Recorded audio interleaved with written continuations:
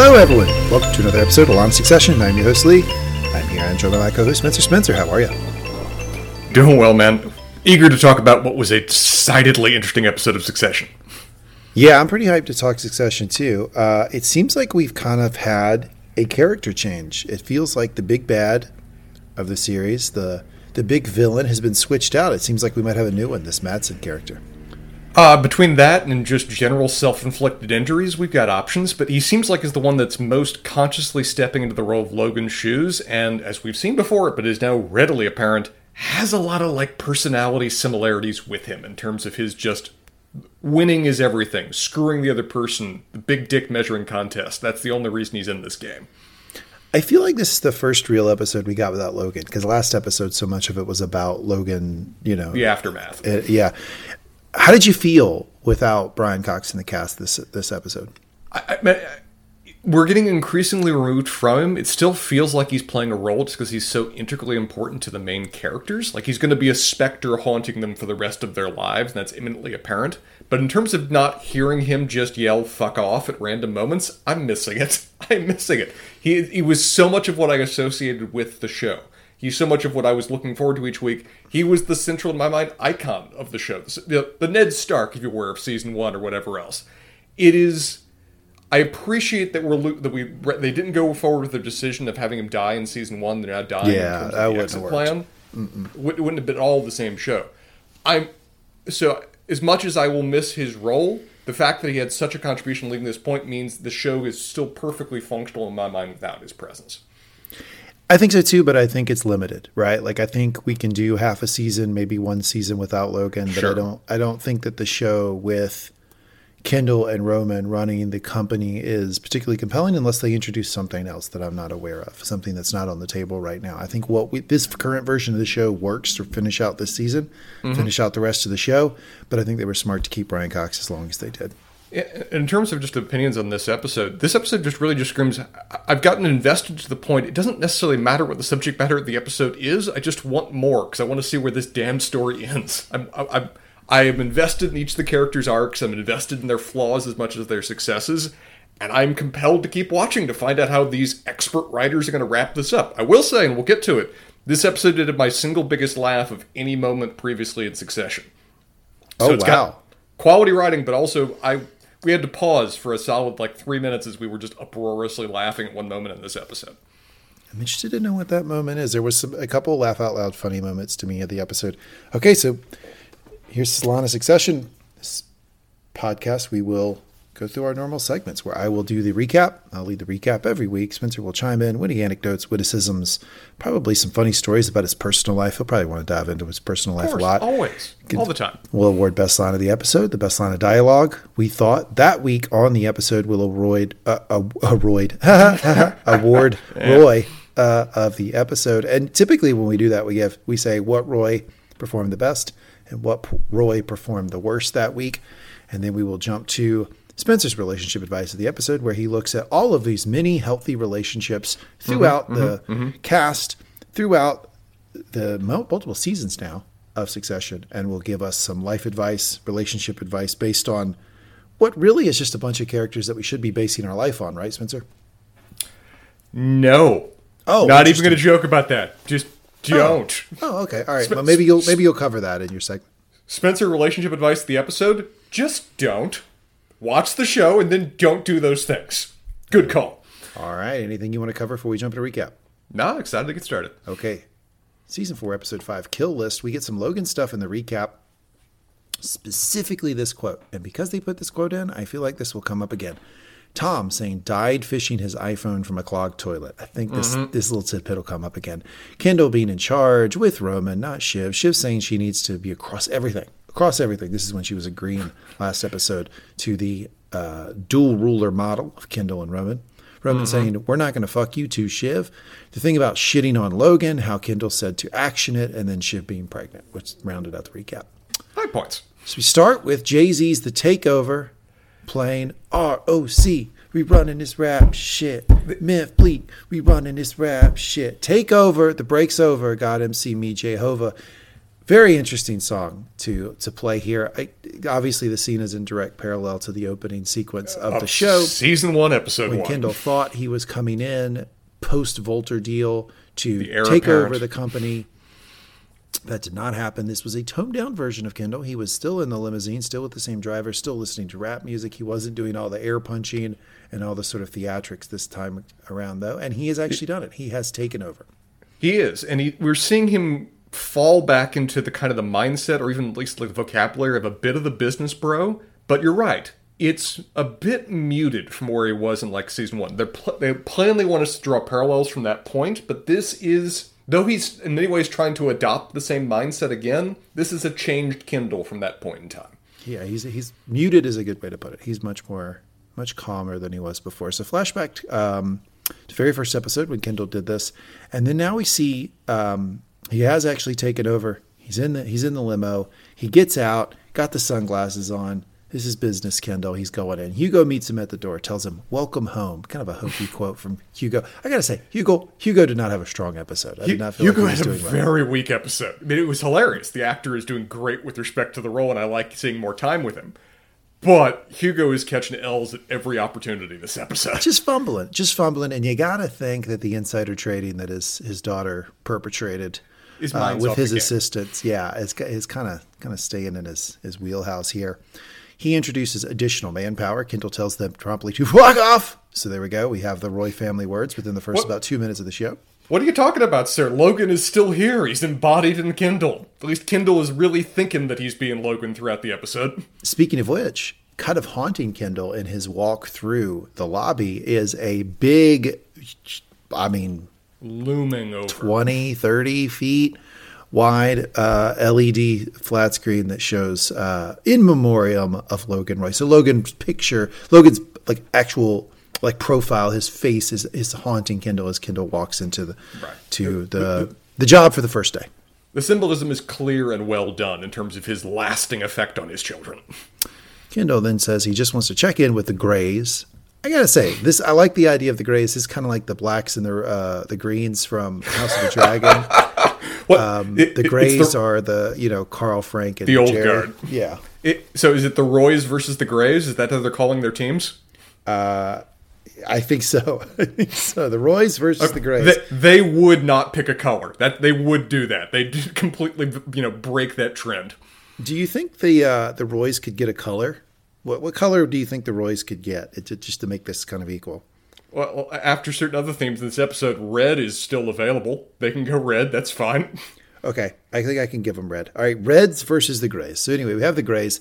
That's who he wants to talk to. He makes a joke about slipping a Mickey into Mattson's meatballs. I don't know. Kendall's trying to spar verbally. Sometimes his jokes aren't great. I know I'm breaking new ground there.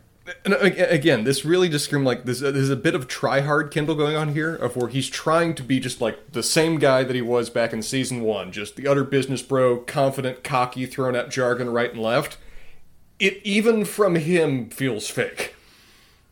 Yeah, it does. I mean, I do think that Kendall has his flaws. Nobody. Sure, there's a lot of flaws, right? But it is a better version of Kendall than we've gotten in previous seasons. He's going to screw this up. He was always going to screw this up if he ever took over. But I think it's maybe going to be longer runway to the screw up than it would have been if he'd have taken over 3 seasons ago. That's my prediction on this. He'll at least have plans and see it coming in a way that I don't feel like he would have been able to do back then. Hugo, full suck-up mode to Kendall, says they'll get the plane ready early. Hugo mentions it might be nice to get a picture of Kendall and Roman before they leave. Stepping up, CE Bros is kind of the bad version. Kendall, with a really good line here, says, shall we maybe not do the bad version? Good. Look at this man making business decisions. Yes, don't go with the bad version. Look at that. It's interesting that he had to spell that out to Hugo. As Kendall walks in, first folks minute on the job. cheer, and so does Spencer. Spencer's cheering for Kendall on his first day. Happy. Very happy. So, I'm a very loyal sycophant. What a difference a death makes, right? Because just last season, Kendall was being asked to leave the premises, and now he's being cheered upon entering as the conquering hero, the returner, as Caesar coming back to Rome. That's what he is. Indeed, in triumph. I do find it really interesting, though, that everyone is cheering him while Roman's already here and been here a while. Yeah. Roman tells him he has a knack for theatrics. Shakes Kendall's hand. They hug. Kendall asks him if he got any sleep. Roman references the condolence assistance. Did you get your condolence assistance? Kendall asks if the old guard was loading them up with listening devices. He says this with Roman's folks in the room to hear that. This is interesting. I'm presuming they're being accurate. That all of the extra staff that they've been provided are by direction of the old guard. This isn't something that they elected to or is just necessarily natural. The old guard is trying to load them up with people. And that could be, these are moles, the fox in the hen house type of thing. Or it could be that, Jerry, Frank, and Carl have very little faith in either one of them and think, oh man, we need to give them as many resources as possible. That also could be very true. I'm very heavily leaning towards that one based on what else was seen in the episode. The old guard do not trust these two at all, whatsoever, particularly unsupervised, and they are trying to add in as many fail-safes as possible. Roman got there early. Shout out Roman. He says he's getting briefed. Hey, it shows. Roman's always been the hard worker. Whatever else you want to say about the guy, he is the one that's one to put in the legwork. Well, it kind of goes back and forth, right? Because we did have that moment. Him and Kendall, yeah. We did have that moment with the Vulture deal where Kendall really did actually dig into financials and do technical work, which we've never seen any of the three kids actually do, any sort of technical work. So I don't know. It kind of goes back and forth. Kendall doesn't seem to think they need Shiv in this conversation. That's a big shocker, right? I'm sure you were shocked to know that Kendall wasn't super excited about asking Shiv to join. We've lasted 1 day. 1 day, promise on their dad's corpse. Their deal has lasted 1 day. Well, Roman's trying to keep up his part of it because he asks Bastion. Roman's always trying. To go get Shiv. Kendall asks for the short range chop lines. There's a lot of cringy fucking bro speak from Kendall this whole episode. Business bro Kendall has returned to at least some degree. Apparently they are doing a movie called Calypsotron. Now, I'd like to share something with our audience. Please. Spencer and I are friends from college. We have a group of friends from college that we all get together. We call each other the Mangum Group. That's why this is called Mangum Talks Podcast Network. Every New Year's we get together. This is our big thing. I have taken to bringing the worst fucking movie I can find to New Year's every year. This last year I brought an especially terrible movie that Spencer watched all the way through. Jesus I Showed was Me the the Way only to the one. Highway. I assumed when you put it on, it would be like some actual 1970s, B film, whatever else, C film. No, it's an homage to that category of film done recently. And I was the only one of our entire group that on principle made it through it. Including me. It was called Jesus Take Me the Way to the Highway. The worst movie I could find. It's called Absurdist, which is apparently a type of movie now where you just make the worst possible movie you can make and call it Absurdist. Everybody goes, critics call it art. That's brilliant.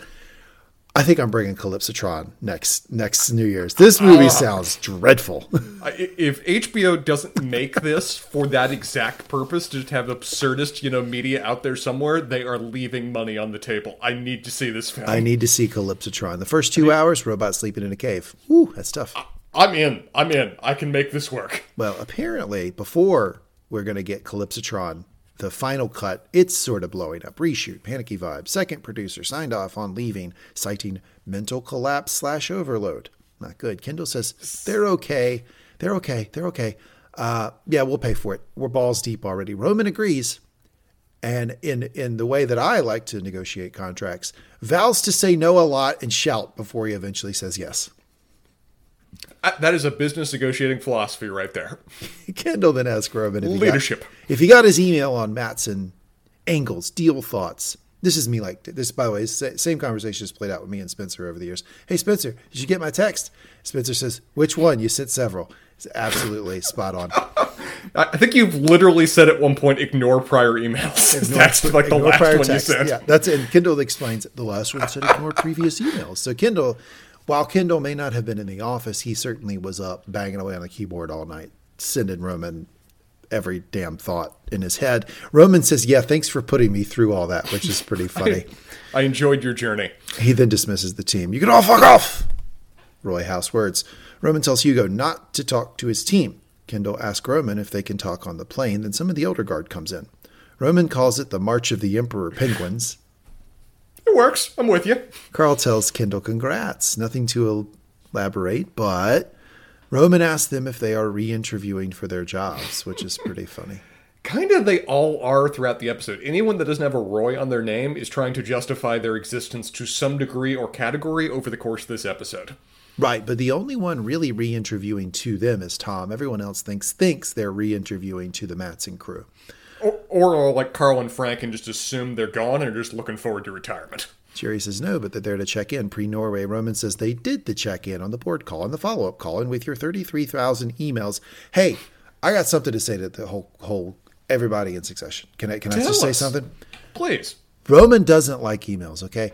He's Never complained twice about emails in this conversation. And do you remember that scene from season 2 where he became COO and checked his email and it was just spinning and spinning and he was completely overwhelmed, so he decided to jerk off in the office? The scene is now coming back to me, yes. Roman doesn't like emails. It overwhelms him. Not a big fan of the emails. You think Jerry would know this at this point? You would think. Yeah, they should know each other well. Carl says he's happy to do anything they can do to help in terms of, like, I don't know, dry running the negotiation. Or like Kendall says, we trust you absolutely. Now tell us every single word you plan on saying to him.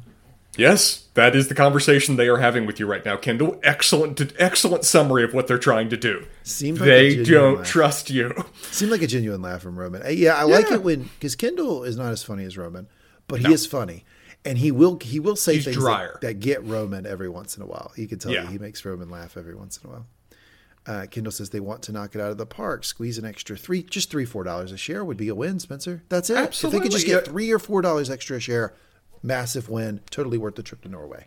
Clearly, I think that's about the best they could hope for this episode. But I've got some trust in them. I think they can pull this off. Shiv walks in. Kendall says, "Me, Rome, Shiv," saying Shiv only because she showed up, to advise and liaise. Shiv asks if she missed the invite. What's the conflab? Boomers versus Zoomers? Can I say this? Podcast that has received a lot of heat in the past for not liking Shiv. Mm-hmm. She's funny. She's compelling. And she's quicker-witted than anybody else. It's like she's the only one that got a nap on the plane.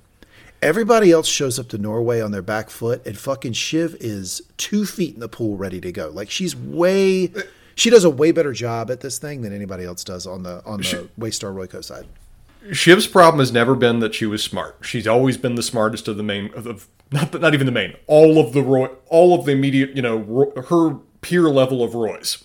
The issue is that she, knowing that, gets in her own way in the future and thinks and assumes that she's always in control of the situation. She unquestionably wins this episode. Stands to see whether she's going to screw herself later with respect to just gloating on that fact. Well, she's playing all sides, which can be a very dangerous move. But she's the only one that doesn't seem back-footed this whole time. Like, and I'm not even just talking about Kendall and Roman. Like the comms team that was down, at the brunch, the old Grays. I mean, everybody in this episode seems like they're struggling to keep up with the Mattson crew, except for her. Everybody else is worried about what they can lose. She's the only one that's looking into this, what can I gain? And so she actually gains somebody while everybody else just barely even holds on. It's a great way of putting it. I agree with that. She's not scared to. She's not going into it scared to lose something. So therefore, she's a little bit more freed up. But I also just think her strengths were on display. Like if I say if Shiv has one strength that is just unassailable, it's that she's quick witted. And she allowed that to work for her to ingratiate herself to Mattson. Well, I think also she was just, we'll see in the scenes, she was prime equipped to deal with Mattson on the basis that he didn't view her as a threat, and she's very used to manipulating men like him, or at least dealing with men like him. And it put her in a prime position to deal with him in a way that Mattson's guard was up with Roman and Kendall, and it didn't seem, to the degree he's not manipulating her, which we'll ponder, didn't seem like he was confronting her at the same level as he was them. Roman says, look, this little meeting here, not on the schedule. Mom and Dad just stopped by to make sure we have food in the fridge. God, the old... Yeah. I mean, the lawsuits for ageism, does not exist. Does not exist at this company. It's unbelievable. You really can't be ageist to people. They can sue you. It's unbelievable how quickly they are willing to be ageist to them. The jokes are just flowing. Roman says that Mattson is saying not to freak out. Not freak out. Frank comes in and says, they've all been requested in Norway, bunch of EVPs, division heads, etc. I want to make this point. They have been requested to send all these people.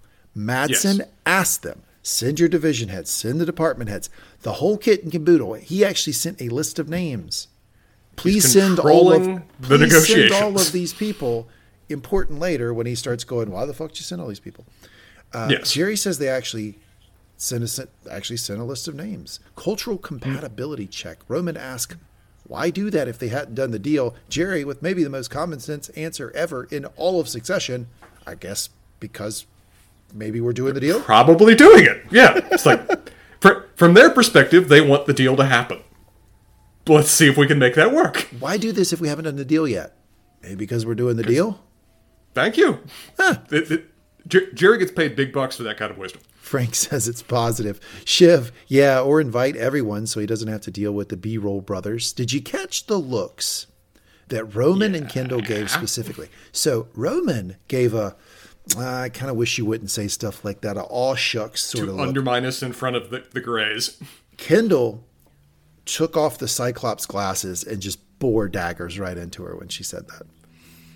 Again, Kendall is viewing himself as his father's successor, and that kind of mocking is something he does not think that Logan would have tolerated, and so he ain't gonna either. So that's probably an element of it, right? He's trying to play the he's Scooby-Dooing, right? He's putting the Logan mask on. Yeah. But I also just think Kendall himself just doesn't like this from Shiv. He never has. He never is like the when she marginalizes him and talks down to him, calls him the bro, the this, that bro, or whatever. He's always punched back with her. Do you think he's also begrudging her a bit for the whole underlined versus crossed out thing from last episode? Is that maybe driving a little bit of what he's doing? Is he still breathing?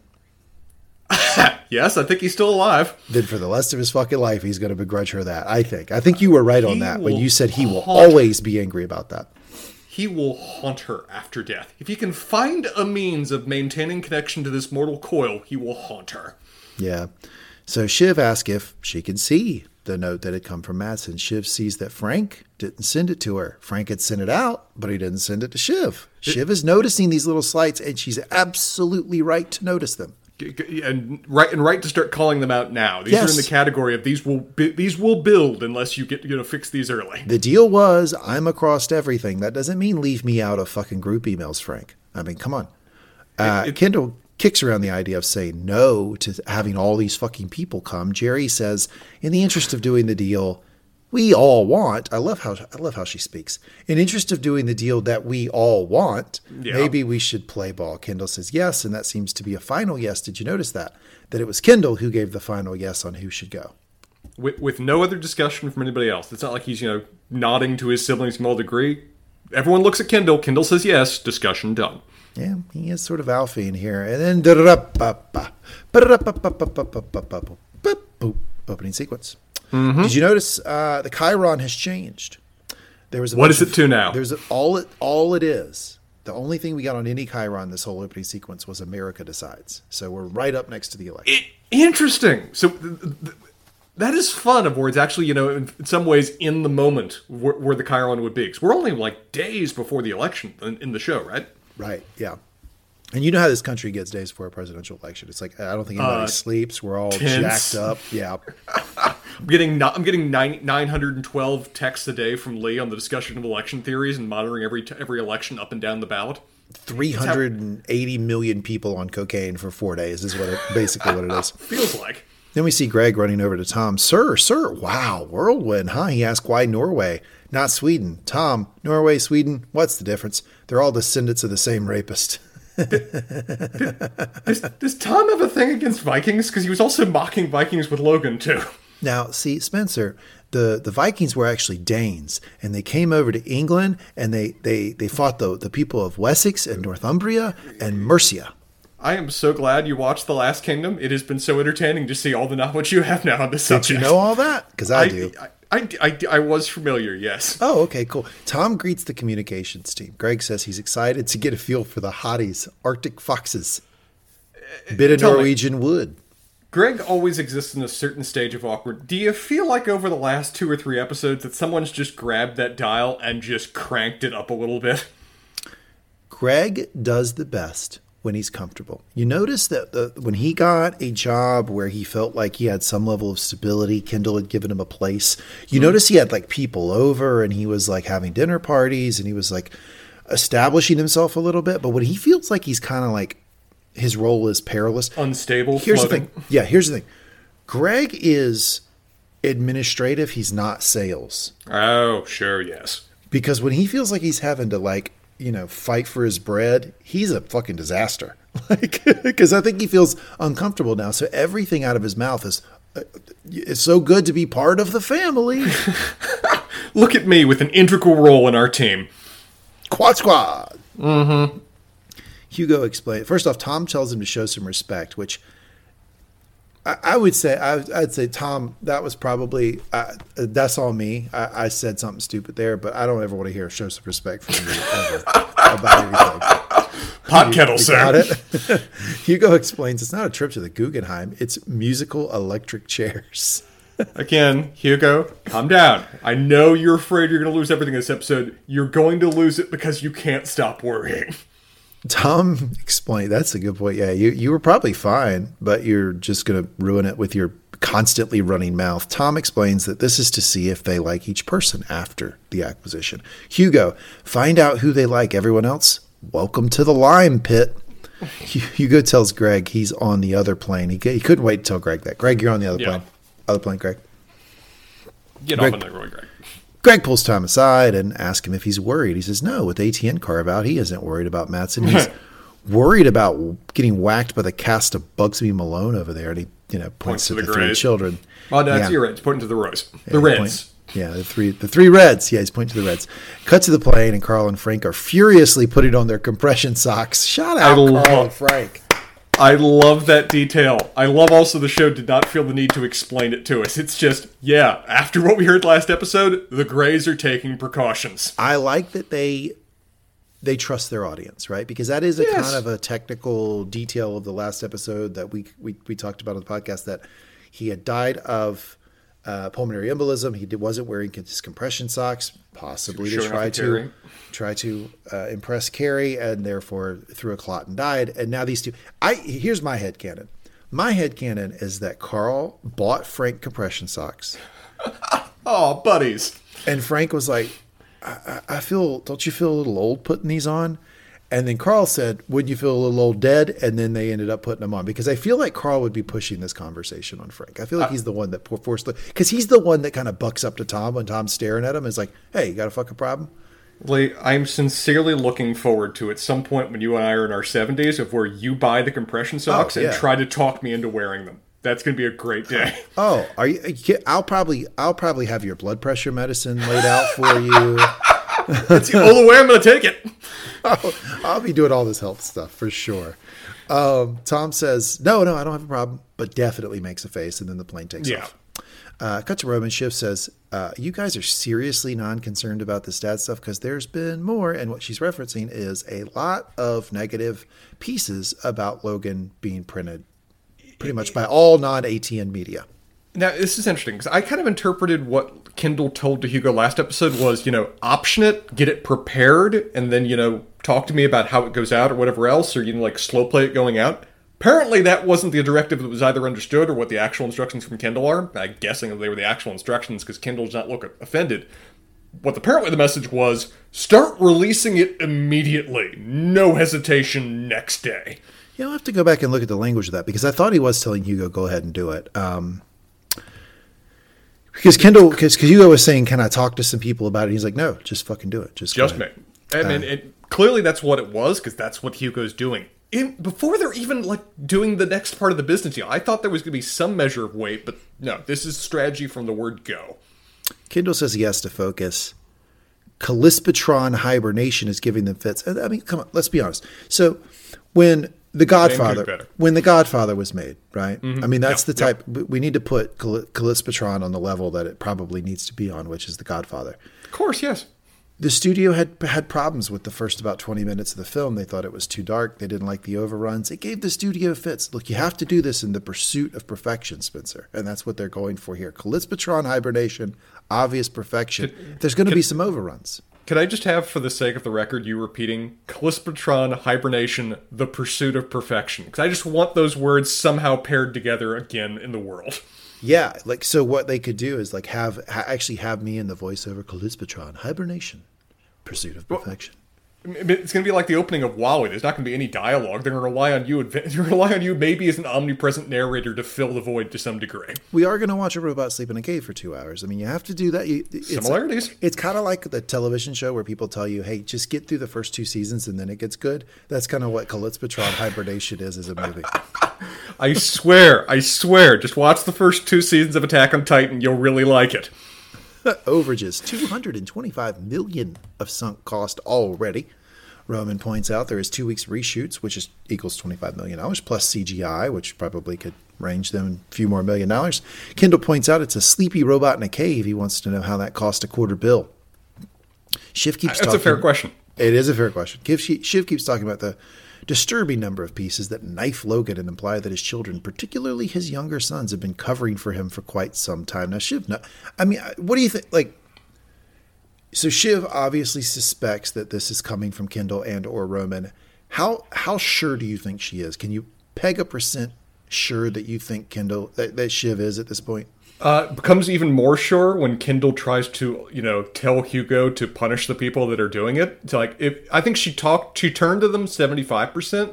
When Kendall does that, we're pushing 90. It's like, we're getting levels of pretty damn sure. If someone is briefing anything against Dad, we'll crucify them, okay? Rat fucker Sam, okay? What, do you know the rat fucker Sam thing? Remind me. I was actually hoping you could remind me that. I think that's a reference from a Logan thing earlier in the seasons. It vaguely rings a bell with me. Anyway, hopefully maybe you can look it up. I will look it up.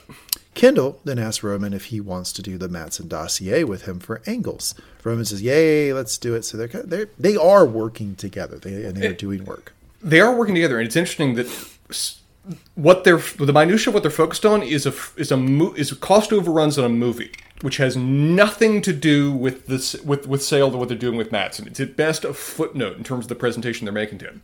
This seems suggestive, though, that they really like the job they really like being in this chair. They really like managing these various aspects that would not matter towards the sale that much, but would matter in terms of the overall profitability of the company if they were keeping this job beyond the sale. Isn't that interesting? So Ratfucker Sam, he was the character that was in charge of the dirty work inside the company. Mm-hmm. It was his job to, Logan ordered Carolina to give Sam the whistleblower the talk when he was talking to Carolina. It's the guy that it's in the barrel, to use another comparison. It's the one that's suffering for everybody else. That's right. Holding the bag once the party's over. Right. At this time, but no, to your point, yes, they seem to be wanting to do work of the company, not associated with the sale.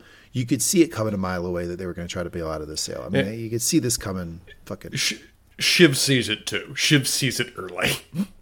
Yeah. At this time, Roman cuts her off, saying they're trying to squeeze every nickel out of this deal that they can, and keeping the numbers across 5 fucking divisions is just, when he said that, I thought, keeping the numbers straight across 5 divisions about this sale, revenue numbers, profit margin, EBITDA, all this, it probably is really tough.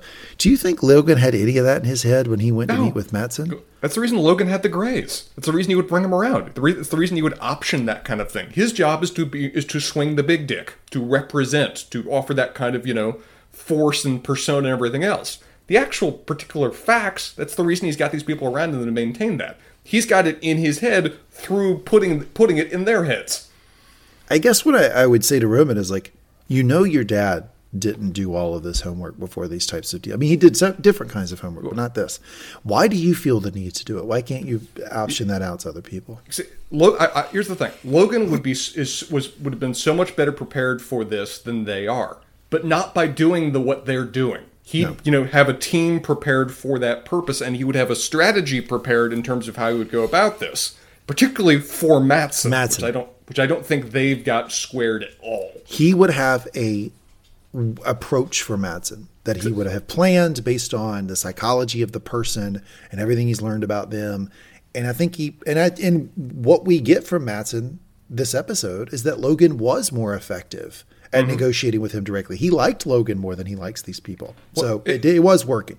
But it's the same criticism that we saw Logan offer to Kendall with respect to Walter, is that how you negotiate this is you see that guy right there, you beat that guy. That's what matters. That's your job. That's the big dick contest that he was always telling Kendall that he wasn't capable of. Sometimes it's just about beating the other person. And that's what he would have prepared for Mattson. And that would have been so much more, I think, successful for these two guys than what they're otherwise offering. Yeah, Roman, you analyzing, multi-fiscal year EBITDA data on one of the divisions is not going to help you negotiate with Mattson. Just let me tell you that. Do you think Mattson cares about that? No, he doesn't give a fuck. Kendall says they are death wrestling with ogres. Shiv, you're reading documents is what you're doing, Ken. I've got in parentheses, Shiv is correct. Yes. Accurately summarized. Look at Shiv and Jerry doing these. Definitely, like as a Kendall supporter, that is absolutely something Ken is prone to doing. Overstating everything he's doing, dramatizing everything. Yes. Kendall's very in character. Kendall says one thing. If you want to mention it, we can cut Tom's throat. This is interesting because I feel like they even tell her this is them trying to throw her a bone of sorts. Do you think this is meant to be an honest to God, you're our sibling, we'd do this for you, or you think this is meant to be a distraction? No, or both. I don't think they know Shiv that well, and I think that when they heard Shiv say we're getting a divorce, they just made the very simple math of, oh, well, she doesn't like Tom anymore. But like we get to watch Shiv in a much more like intimate way than they get to know her. We know that doesn't mean she hates Tom. Like it doesn't at all. Far from it. As we've often discussed on our Ted Lasso podcast, is this them being a Lee in terms of a friend's ex after a breakup? Just it might be. It might be, yeah, because I mean that's fuck that guy in particular. That's probably how I would operate as Shiv's friend. Shiv told me, like, I'm getting a divorce from Tom. I'd be like, all right, well then Tom can fuck himself. Like, that's kind of how I operate. But like, what we know about Shiv is that her relationship with Tom lives in the middle. Like when it's real good, it's never real good, and when it's real bad, it's never real bad. Like she's always somewhere in the middle with this guy, and it's very clear to me in this conversation, she doesn't like the idea of firing him for no reason at all. Matter of fact, she was kind of appalled by it. It's interesting, too. It seems like she's drawn to him at either her lowest or her best, and for very different reasons. Like, we know that they originally got together when she was at, like, possibly the lowest point in her life. Yeah. We also see her, the times that she seems to be drawn to him or flirt with him the most is when she feels the most empowered. So it's an interesting kind of range of when she's, orbiting back around Tom to some degree. What would have maybe made some sense, I know it's sort of a crazy thing to suggest to Kendall and Roman, is to like sit her down and say like, how are you doing with Tom? Like, are you okay? Like, can we talk about it? She's not shared any of that stuff. They're just like, hey, we could just fire him for no reason. And to Shiv's credit, Shiv goes, well, what job is he doing? Is he doing a good job? And they're like, yeah, he's doing a fine job. And she's like, okay, then they'll fire him. Keep him. It's pretty fucking simple. Now, we talked about this like an episode or two ago. The day of the Logan's death was the only time we'd see these siblings close and supporting each other. That was it. The emotional connection lived and died based on their father's passing. Well, Kendall and Roman are pretty tight this episode, I feel like. Yes. Well, we'll get to a key scene with respect to it. Yes, and also a profound no. Because I feel like to a certain degree, Kendall is also starting to treat Roman... Well, he's already doing this previously, but we see it highlighted here. He was treating Roman the same way like a Logan would treat a Roman, in terms of just kind of browbeating him where you want to go. Well, anyway, Shiv bails out of this conversation after telling them maybe you shouldn't fire the guy who's not doing a bad job, by saying, hey, I got investor calls. I got to go jump on these. So anyway, and then she turns a corner and she sees Tom right there. I'm sure she had the thought maybe he heard us. Maybe he didn't. She gives him a very, very strange look. She gives him, and he doesn't. When she leaves, Tom has a very perplexed look on his face too. Mm-hmm. In the background, Hugo is saying, this is something you catch with the subtitles. Sometimes it is funnier with subtitles. Sometimes it is. Always listen with subtitles. Sometimes funnier with subtitles. Thank you, Ken. He is saying, I happen to think we're being acquired by a high caliber organization. Carolina says that's coming out. Hugo goes on. I don't know, guys. I would say there's a lot to admire. Carolina that says, did you see? Their deputy of comms is a ski jumper. Poke. Ex-Winter Olympian. I enjoy these two work together consistently. It seems like the most of their social interactions, though, was them actively trying to butt heads and hurt and poke each other. I don't think we've seen Carolina and Hugo say a nice word in like a season and a half to each other. Yeah, I mean, like I think one of the worst atmospheres you can set in a professional organization, my humble opinion, is this crabs in a barrel thing. That I have to. That there's only one slice of pie. Eat everybody out, and you have to beat. Yeah, it's the stories you hear of law school students ripping pages out of books because there's only number one in the class, right? Because you've written out when you rank everybody in the class, there's only one number one in the class, so they do shit. I can't succeed if anybody else gets close. Right. Unfortunately, I think that's the type of organization they're working in, to the extent that I think Carolina even feels like she's got to ensure that someone reporting to her doesn't take her job eventually. So she constantly sort of kicks down at Hugo because I think that's the type of organization they live in. I think that's a great call because Carolina, I think we've talked about her over the last couple episodes, is like the professional rock that everyone just relies on about, she's kind of the one that's making this whole thing run. And she's not immune to the atmosphere that Logan created in this company. No, I mean, I think you called it right early in the season, and you helped educate me on this. Hugo reports to Carolina, but I don't think Carolina's super interested in developing Hugo. I think she just wants to make sure he does the work she needs and never takes her job. That's probably the two goals. Hey, the only way to be indispensable is to have no one to replace you. If you train somebody that can actually step in to fill your job, it's putting you under threat. Yeah. Unless you live in a healthy organization. But Carolina says they have Fulbrights coming out of their ass. NASDAQ master race. That's funny. That's a funny line. That's a Logan line. Or maybe more of a Kindle line. She says they're just a bunch of really impressive, very serious young people. Ray points out that when they acquired the video game publisher, less than 10% retention. Incredibly meritocratic, insular, weird, brutal motherfuckers. I would like to say that in this one sentence, Ray pretty much summed them up, I think, right? I think he pretty much nailed it. Yeah. Jerry then rallies the troops. And I got to give Jerry some credit. Jerry was not picked to be CEO, but she's showing why she could have been a good choice because she really does actually change the tone of this conversation. She's the one that is able to unite the room and get them on message. And here she does so in a heartbeat. Sure. They're young and they're fit. They're European, though. They're soft, hammocked in their social security safety net, sick on vacation mania and free health care. They may think they're Vikings, but we've been raised by wolves exposed to a pathogen that goes by the name Logan Roy. So she's doing a lot of things here. One, she's undermining the opposition. Talking about their arrogance. Yeah. She's being sort of like, I guess, a weird type of xenophobic maybe. Like she's like, non-U.S. is bad.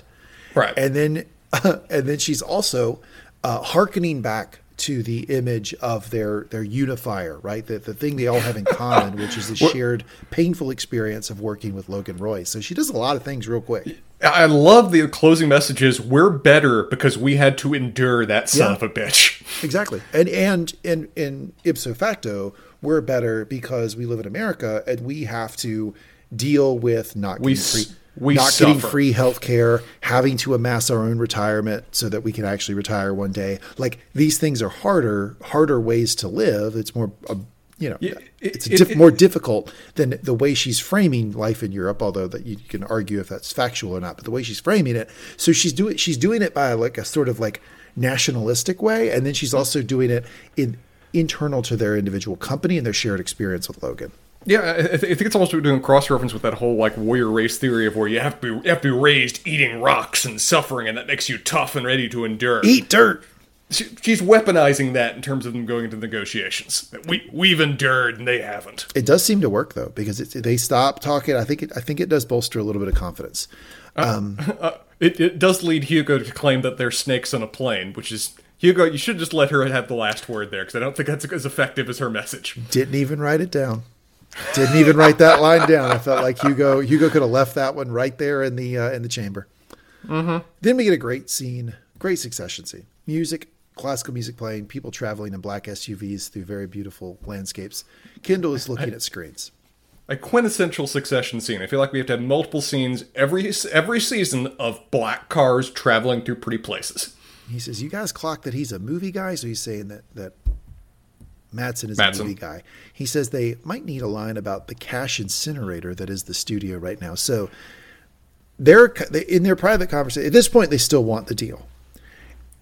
At least in their strategy that they're talking about. So they're trying to prepare for their weaknesses. That he's going to hit them where they're weak, and they need a story and narrative ready to go.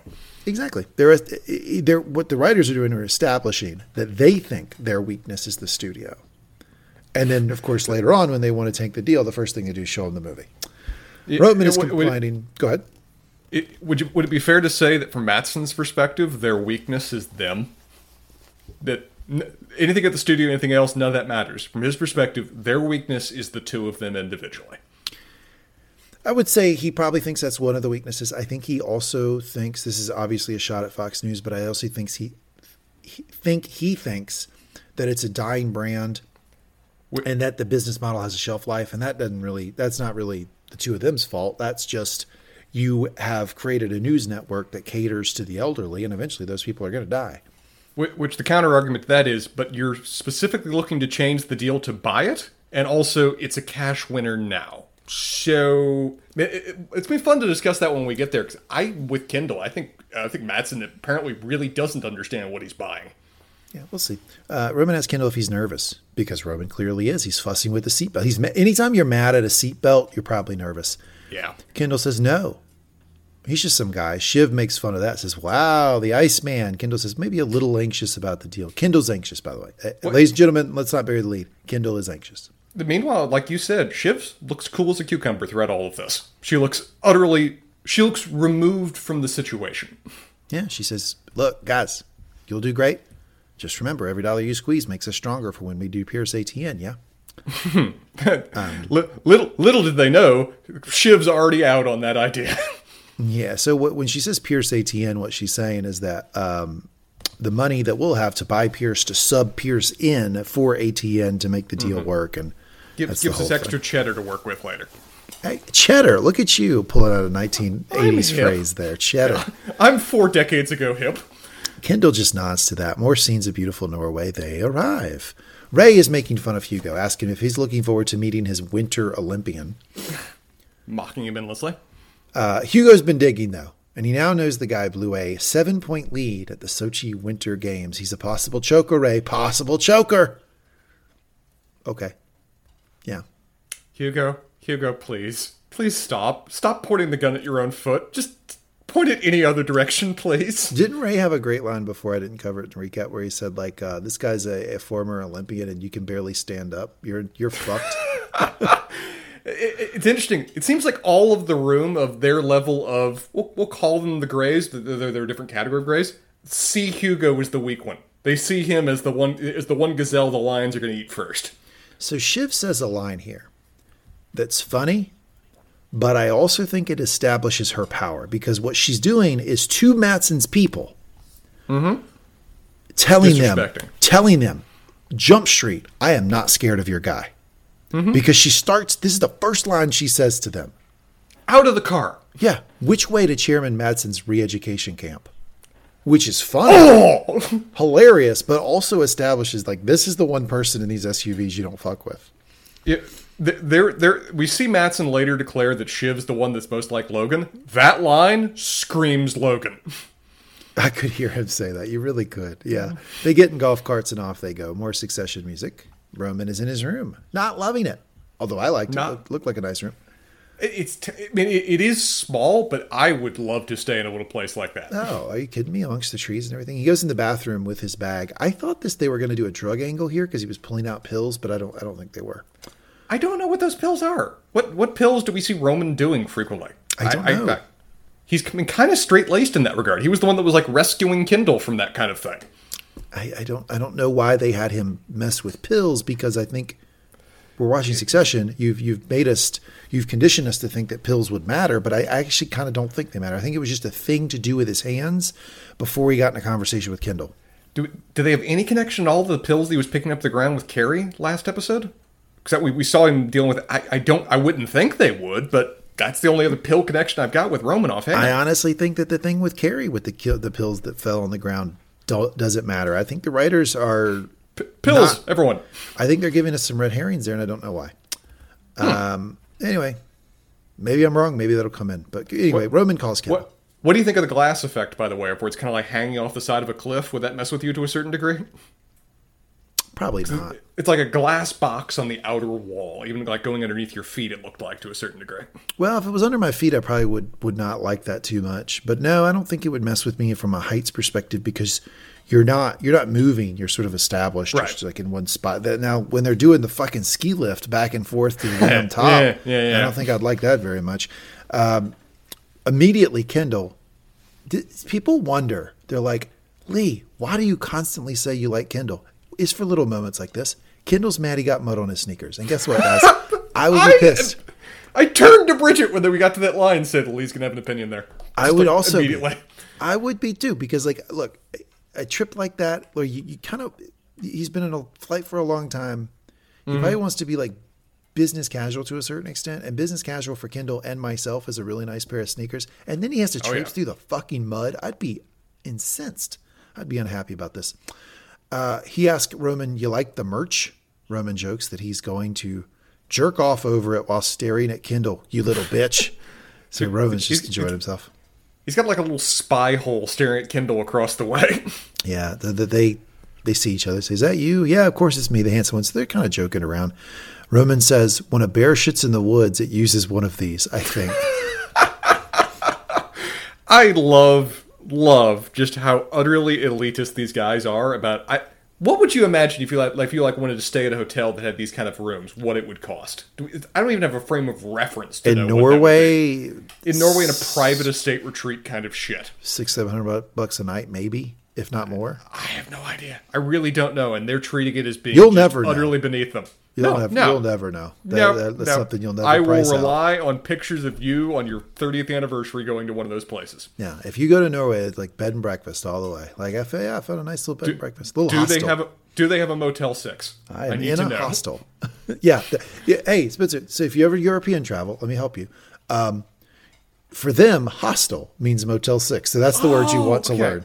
Thank you for that language translation. I would have been so lost. Motel 6 equals hostel. Kendall's door opens and he hangs up with Roman. Divisional heads are offered brunch and the negotiating teams are invited to the top to get in. So this is Jess briefing Kendall. Does look like a great brunch. I would have fallen for the trap and been down on that brunch real fast. Yeah, so off Kendall goes. They go up this massive ski lift that's just all glass great. And oh god, it looks awful. I would just be riding that up and down. Oh man, I would not like that. I'd ask Roman what those pills were in his damn bag before I got on that thing. Yeah. And it's Shiv, Kendall, and Roman in this ski lift with Frank and Carl.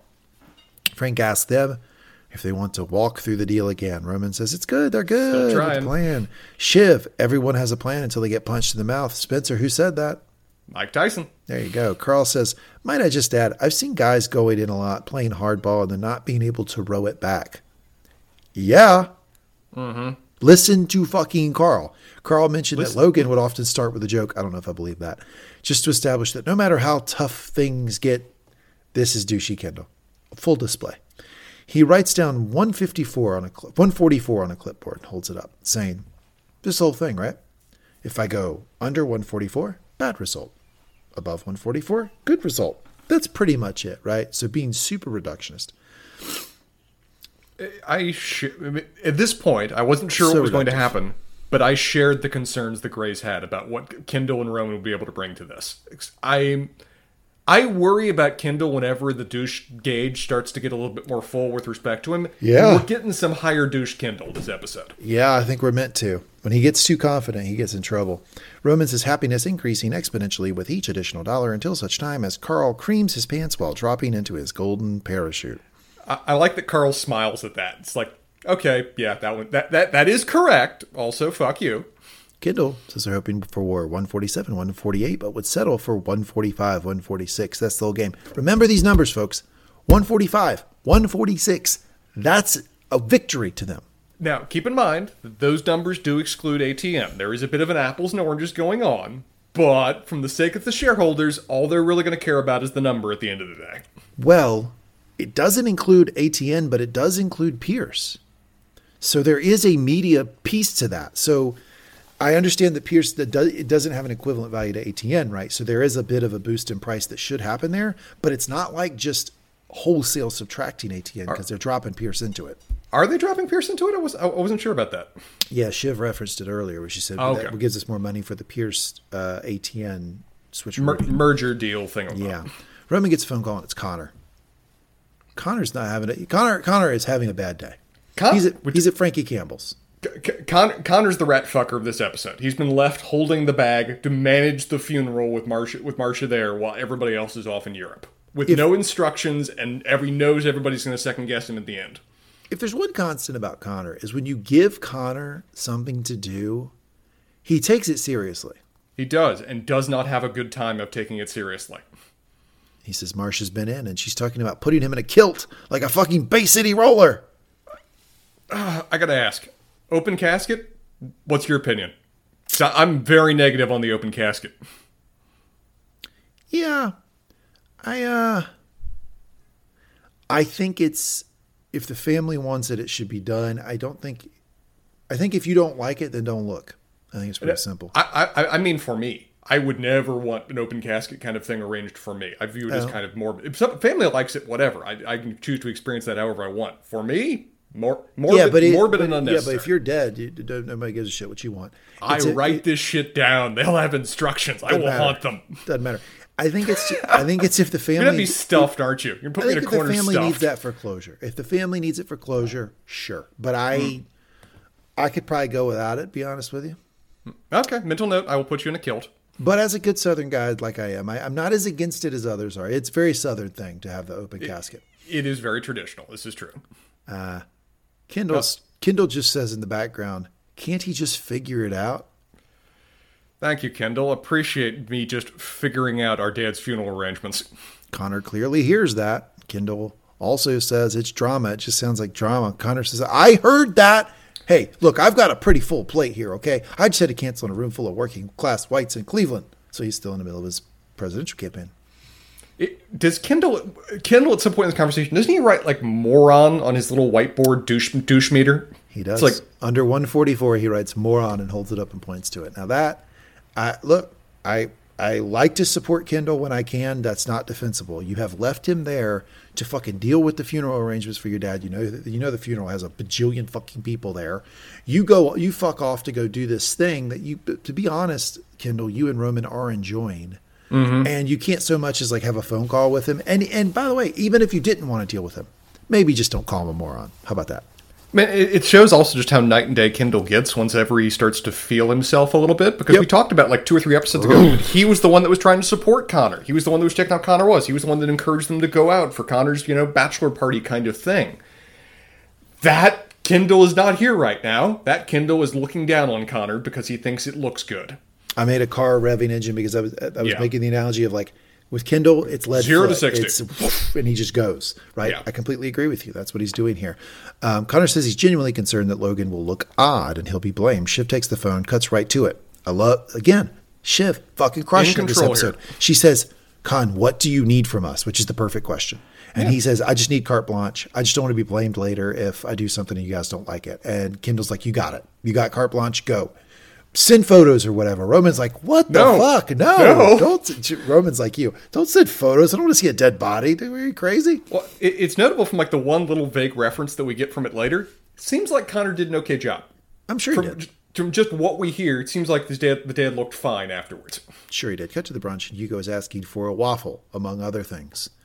Tells Tom it's a serious Scandi spread. You know what if I told you, Spencer, hey, come on down from your room to the hotel lobby, we got a Scandi spread here, Scandinavian spread for breakfast. Would you know what that is? I would not know what a Scandinavian breakfast was. I'd be intrigued to find out, and if it's this, I'm in. I would be in a heartbeat. It's like a real amped up version of the European breakfast with the deli meats and the marmalades and the bread and all the things you pick and sort of play with. That's why he's got a fucking pile hot plate. The Gojo gang walks in. Matsson's gang is still Gojo, right? That's the name of the company, Gojo? It is, yeah. Okay. I'm curious of your thoughts, because Tom kind of says to everybody, oh, look at this. They were fattening up. It was a trap. I think he's actually right. I think since we never see the Gojo guys eat, I think in some ways this was a bit of a trap to leave them, off-put, holding things, sluggish from the food kind of thing. I think everything they do is meant to make the Waystar people feel awkward.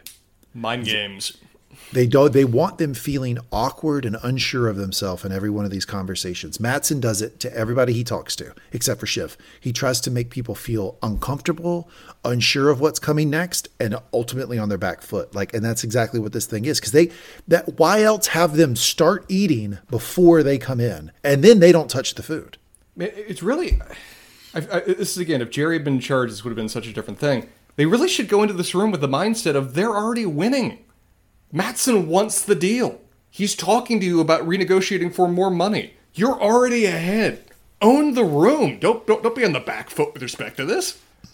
Or maybe this is when being Southern would have helped you, because Southern people would have said we can't start eating until they get here, and then they would have been on their back foot. Waited.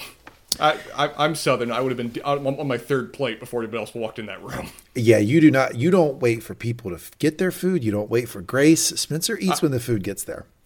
Literally, other people would walk in, and I would vaguely wave over my shoulder before I can get enough bacon loaded up on this thing. Can we give Carolina some credit for learning the basic greeting in Swedish?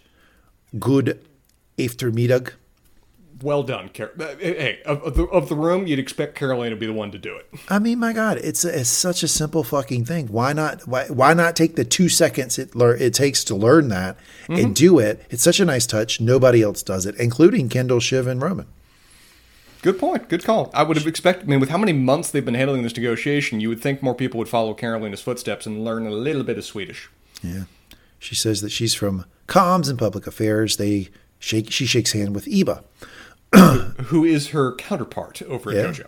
Carolina tells her she looks very refreshed. That's the closest I think we've gotten in about a season and a half to Carolina feeling awkward.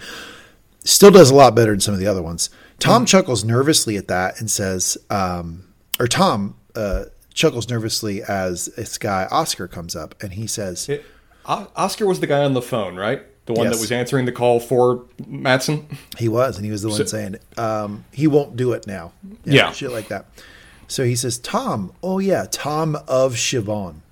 I love how dismissive that is. I mean, that is studied and practiced. How do I put this guy on his back foot? I know. Let's say this. Tom chuckles nervously at that and says, yeah, and ATN. Tom says he's not really part of this whole situation. We shall see. Mm-hmm. And, if you want a little guide of our forest, of the mighty oaks and the deadwood, that was so funny. Yeah. Just give me a nod. And then Oscar, here's the thing. I have a theory here. I think these interactions played a big part into the list we see later. Mm-hmm. Because Carolina learns a little bit of the language, and she's pleasant and nice to Eva. Tom immediately offers his services to Oscar. Now, Tom is an odd duck. But Oscar kind of gives him a sort of like, you're the guy. Okay. All right. Yeah, sure. It was as pleasant as any of these interactions went. I think Tom had as pleasant an interaction as happened. Yeah, I saw people debating online whether Tom survived as a result of Shiv or not. I think we could debate either way. But from the two scenes Tom gets interacting with the other side, I think he does rather well in terms of offering what he needs to show some measure of backbone and survive. He certainly. I think some people could have taken the Oscar response as Oscar being condescending to him. I thought Oscar just kind of got a chuckle out of it. I was like, oh, okay, you're the guy. All right, got it. I thought it went well. Opportunistic fuck. We'll use you. Exactly. Someone told Hugo, easy, buddy, leave some for the rest of us is what you're talking about. They were just waiting to make fun of you for eating, but they invited you to a brunch and offered food. It's a bunch of fucking assholes. And again, they invited you all here. Let's return to that here in a minute. Hugo tries to offer his food to the guy, which was a bizarre move. Then Hugo meets his counterpart, Andreas, and he mentions that, aren't you the guy that almost got a bronze at Sochi? Hugo has a lot of just cringy lines. One of the lines he offers there when he meeting Andre is, I metabolize fast because I'm dynamic. Hugo, what are you doing? You're not bad at your job. Why are you acting like you are? He's so strange. Yeah, and that guy says, another lifetime ago, which, just Uncle Lee out there to the kids, if you mention something and somebody says, another lifetime ago, they probably don't want to talk about it. Stop. They're just trying to tell you, I don't really want to get into that right now. Well, it's interesting because Hugo seems to think that he needs to defeat this guy by being kind of like a hostile dick to him. It's like That's not how that really works, really. No. No. That guy still has the power, effectively, of God over you because he's part of the corporation that's taking you over. And he says, man, it's almost huge. Those darn tenths of a second. Tough. Then he walks off and tells Carolina that guy was a dick. It's like, I don't know, Hugo, like it seemed like you were kind of the asshole there. That guy was trying to laugh off you being a dick to him. Kendall walks in, meets Mattson, who immediately starts making fun of the fact they have so many people with them. But Mattson is the one who asked for all those people. It's just a maddening sort of cycle of constant, like, confusing behavior, bizarre requests, like unexpected lines. That's the whole MO of Mattson. Yeah, he even says, like, yeah, you brought the whole gang. You've outmaneuvered me. Look at me, just solo here. The guy is constantly doing a power trip with respect to them. Yeah. He goes on and on about it. He then looks at Shiv. Not sure what to do here. Am I going to get a lawsuit if I hug you? By the end of the episode, maybe. Yeah, you probably won't get a lawsuit for offering to hug her, but you will for, like offering her cocaine and, a bunch of different euphemisms for having sex with her. Yeah, let's get through those by the time we're done. Whole gang, huh? Outmaneuvered me. I'm solo, baby. Scared to talk to me without the village elders, which I think he's just sort of, darts against a wall or spaghetti against the wall, see what sticks, right? He's poking whatever. But this is going to work with Kendall. Because if you say, Kendall, hey, man, are you scared to, like, actually be the leader of this organization? The first thing he's going to do is whatever the thing is to prove that he's not scared. Like, yes. That's going to happen right away. Off his game already. Yeah.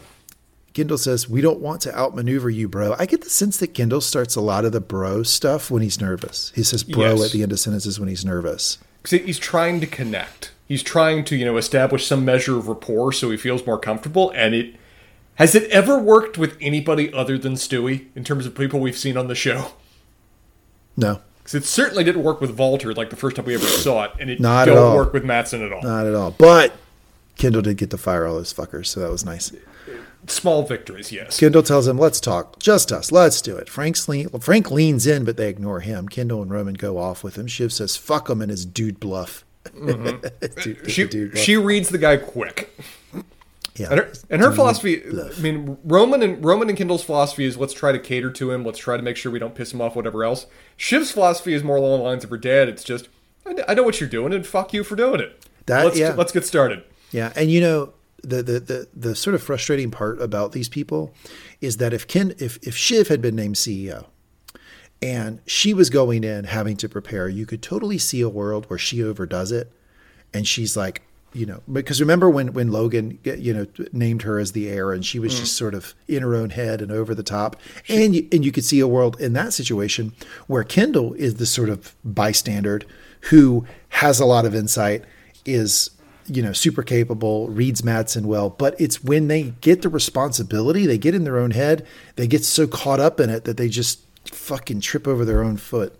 As I said, she's succeeding hardest in this episode, at least in part because she has the least to lose. This isn't her game. She's the one without an official title. She's the one that can kind of roam freely as a result, and she weaponizes it well. But this version of Shiv, if she can stay in this lane and not, take a... None of them can. And not like get a compliment and then go fucking bizarrely crazy. Yes. If she can stay in this, she's the one that should be talking to Lucas because she is reading bullshit really well. And she's also willing to just tell him to fuck right off. And I think in some ways Lucas responds well to that. He doesn't want to have to deal with this just false Scooby-Doo bullshit. He just wants somebody to call him an asshole and give him a number. He's also sexually attracted to her. That Lucas takes them into a different lot. road. He thanks them for coming out. Roman, not like our dad died yesterday. It was a couple days ago. So here's the thing about Roman. Roman is offended that this guy made them leave during the fucking funeral. Like, he's like, there's these moments with Roman where he's like the only like sliver of normal because they should be mad about that. They should be really pissed that this guy is forcing them to have this conversation instead of be at their dad's funeral. But nobody else seems to care except for Roman. No one else even mentions it. If anything, other people tried to silence Roman from mentioning it. So it's a great call that's a human, family-focused connection that we really only get from Roman kind of at all anymore. And then Mattson does, like, the thing that I fucking can't stand. When somebody's, like, struggling with something, when you try to do this sort of, like, aggrieved Olympics. Like, oh, well, let me tell you a story about my life that's even worse. Let's compete.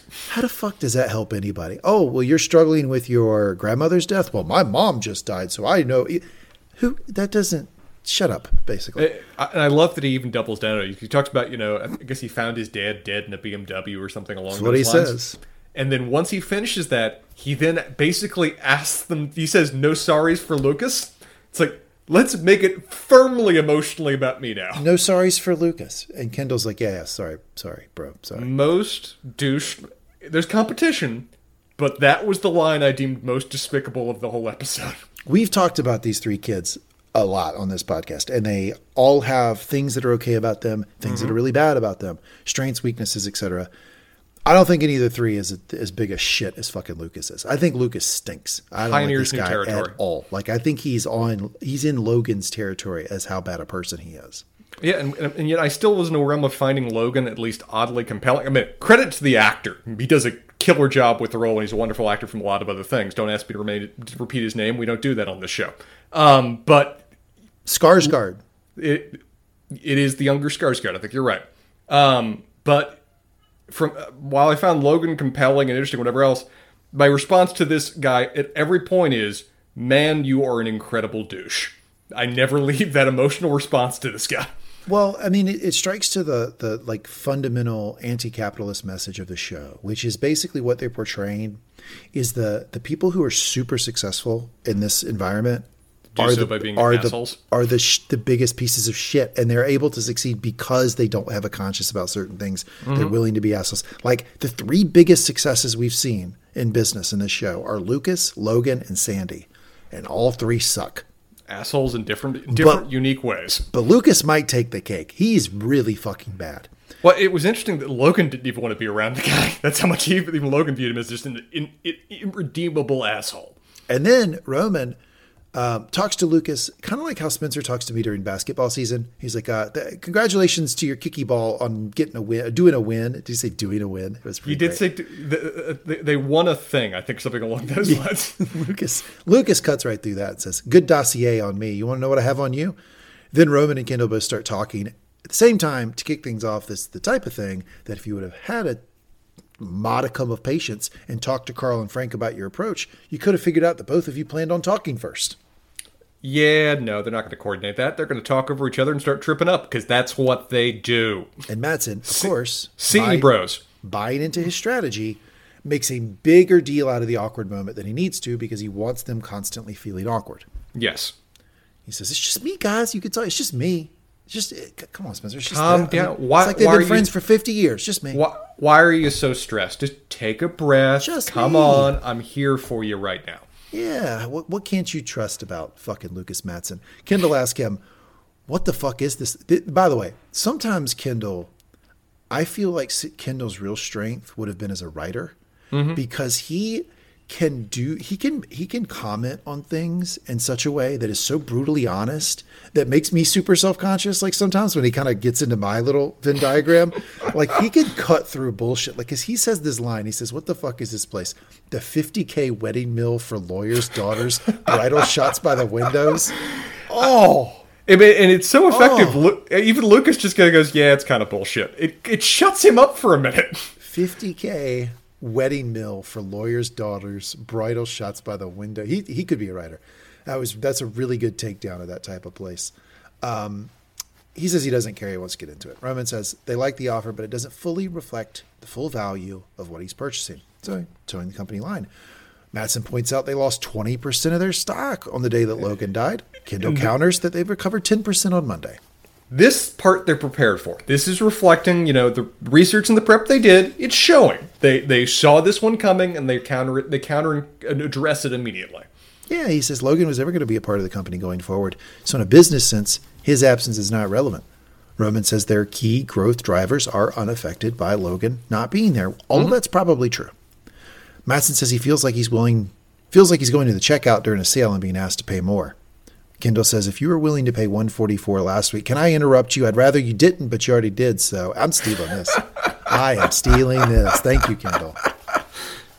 Wasn't that good? Because Kendall just kept real talking. Good. I loved that when he did that. He just goes, oh, I'd rather you didn't, but you already did, so go ahead. Whew. And you notice when he did it, like Roman goes, like, uh-oh, we might have a problem here. Because I think that's the first indication that Kendall was starting to take some of this personally. Yeah. And I think Roman didn't like to see that. I wouldn't have liked to see that if I was Roman. I think he just immediately noticed it. Again, from a business standpoint, probably not the best thing to say. From us a watching standpoint, loved it. I'm stealing it. Can I interrupt you, Di? Well, I'd prefer if you didn't, but you already did. Oh, so good. Lucas then says he wants to buy their entire operation for $1 single. What'd you make of this joke? What the fuck was this? I wouldn't even react to it. If I was there and he said that joke, I would just stare at him. I would wait for him to say the next thing with that kind of thing. So exactly what Kendall did. That's what Kendall did. Yeah, Roman kind of gave him a I'm over it look, but Kendall just looks at him. Mattson laughs. I feel like it's a pretty good writing for, one of these sort of techie guys. I know I'm really generalizing and stereotyping, but like you hitting the social awkwardness kind of edge. Yeah, like somebody who's like been a coder or developer, like basically the Zuckerberg type, right? Like, because Zuckerberg, by his own admission, went through a period of social awkwardness as being a CEO when he's out in the public, right? I kind of feel like maybe that's the type of joke they were going for, because it wasn't remotely funny. It was out of place, and it just seemed like they were trying to portray to us that Mattson himself could be a bit awkward. It is either that, or it's Mattson trying to, again, mind games element, just trying to say how little he cares about this, that he's not taking it seriously. That he's willing to just make a bad joke in the middle of negotiations rather than move things forward. But I'm kind of leaning with you that I think he almost kind of meant this as being a bit of humor, and it just didn't land at all. Yeah, I think he's taking this seriously. I do think he is what he's representing. More debatable. Good point. My theory on this, and I talked about this a couple episodes ago, is I think Mattson has pressure from his investors to get this done. Strong. I think that this isn't just him on an island making this decision. I think he's being pressured to get it done as fast as possible. That's why you get these that's why you got this real big number thrown out at the end when he got kind of shook that they weren't gonna do the deal. All of a sudden now, boom, here's 190 something, which was like a just blow out the water number. There was a couple moments in this episode where I'm straight there with you, where we get Mattson indicating that he's not maybe in control of the situation he'd like to represent that he is getting a lot of pressure, that he's trying to speed this along as much as possible. If the Waystar team sees that, their response should be, let's pump the brakes as much as possible because this is something we control. I think that Kendall and Roman basically tripped on their own ego and fell into the perfect play. Yes. Like, I think that their ego got in the way. It caused them to trip and completely go with a strategy they weren't planning on, and it just happened to be the perfect strategy for him. But we'll get to it. Very much so. We'll talk about it in that scene. Mattson says he's laughing, kidding. Roman says no. He says, but I do want ATN, though. Roman says, no, that's off the table. You notice in this entire conversation, Roman is much more protective of ATN than Kendall is, and I think that speaks to his relationship with Logan and Kendall's estranged relationship with Logan. 100%. Roman's reason for this is 100% purely loyalty to his dad. That's it. He doesn't reference that they have any plans for it. Doesn't reference that it's a cash value to them. Doesn't reference that it wasn't previously part of negotiations. His grounding is that's not what Dad wanted. That is purely just loyalty to his father's vision is the reason that he's offering that. Kendall doesn't say a thing on that regard. So Kendall's fighting on this, but not at all for the reason that Roman is. Yeah, exactly. Mattson tells him, look, you throw an ATN, you can get the sugar you've been looking for. Kendall asks what the price is. Roman sort of pushes back on even asking for the price, but yeah, it's not part of the discussion. Mattson gives it to him anyway. Says $187 per share, 50-50 cash stock. Important thing to point out about the 50-50 cash stock deal is that you are relying on Mattson to continue to have a company that is as valuable at the time of the sale going forward or more valuable as it was at the time of the sale. Otherwise, you will lose money on the transaction. So you are somewhat making a bet on Mattson to continue to run this company in a really positive way. Which Kendall wisely focuses on later is that you have to understand this product. Our shareholders have to be confident that you can do well with it. Otherwise, we're not getting anything out of this. Well, you get the 50% cash, but you're not getting what you think you're getting. Yeah, you don't get the value, right? Because if I give this to you, you fuck it all up. You tank your stock, then basically I got 50 cents on the dollar. Right. He says, maybe you guys haven't done this before. Ooh, this is tough. But how it usually works, but normally I say something and you guys say something, because if you don't say anything, Kendall, can I interrupt you for a second to say fuck off? Mattson laughs at that one. That was pretty good. Kendall's doing pretty well with this conversation, I feel like. Roman's kind of just backseating it because I think he got caught entirely off guard about the ATN thing from the start. I don't think he pondered that to any degree, which he should have, because the dad had to carve that out originally anyway, so it would be obvious that Matsson's going to push on that topic. But I don't think he's emotionally ready to negotiate over his dad's legacy. Yeah, Roman keeps saying it doesn't work for us. And Mattson keeps saying, yes, it does. No, it doesn't. Yes, it does. No, it doesn't. They almost get into like a childish yes, no thing for a little while. Mattson then, like trying to read their minds, says, you like it, pointing to Roman. Pointing to Kendall. He was pointing to Kendall when he said that? I thought he was pointing to Roman when he said there's something in there you like, but regardless, he's doing this sort of, again, I think the writing is that Mattson is not that great with people, because he's like, he's doing the thing bad comics do. This guy gets it. Like when you say that, when you do that, you've lost the audience. Like that's kind of what he's doing. Anyway, Roman says they're going to take a beat and he walks out, leaving Mattson in the room. Oh, so fucking eager, says Roman to Kendall. Roman to Kendall then says, yeah. So do we say yeah? Kendall says, yeah, we say. So then Roman then explains the offer that Mattson gave them to Carl, Jerry, and Frank. And is Shiv there, or Shiv walked away? I don't think Shiv's there at this point. I think you're right. Roman and Kendall are checking in with Frank, Carl, Jerry. Kendall points out that Mattson is being a fucking asshole, but Carl congratulates them. He says, you effectively achieved a bump. You did it. You got the bump we wanted. They got 43 more dollars per share. Now it's wrapping at ATN that wasn't there previously.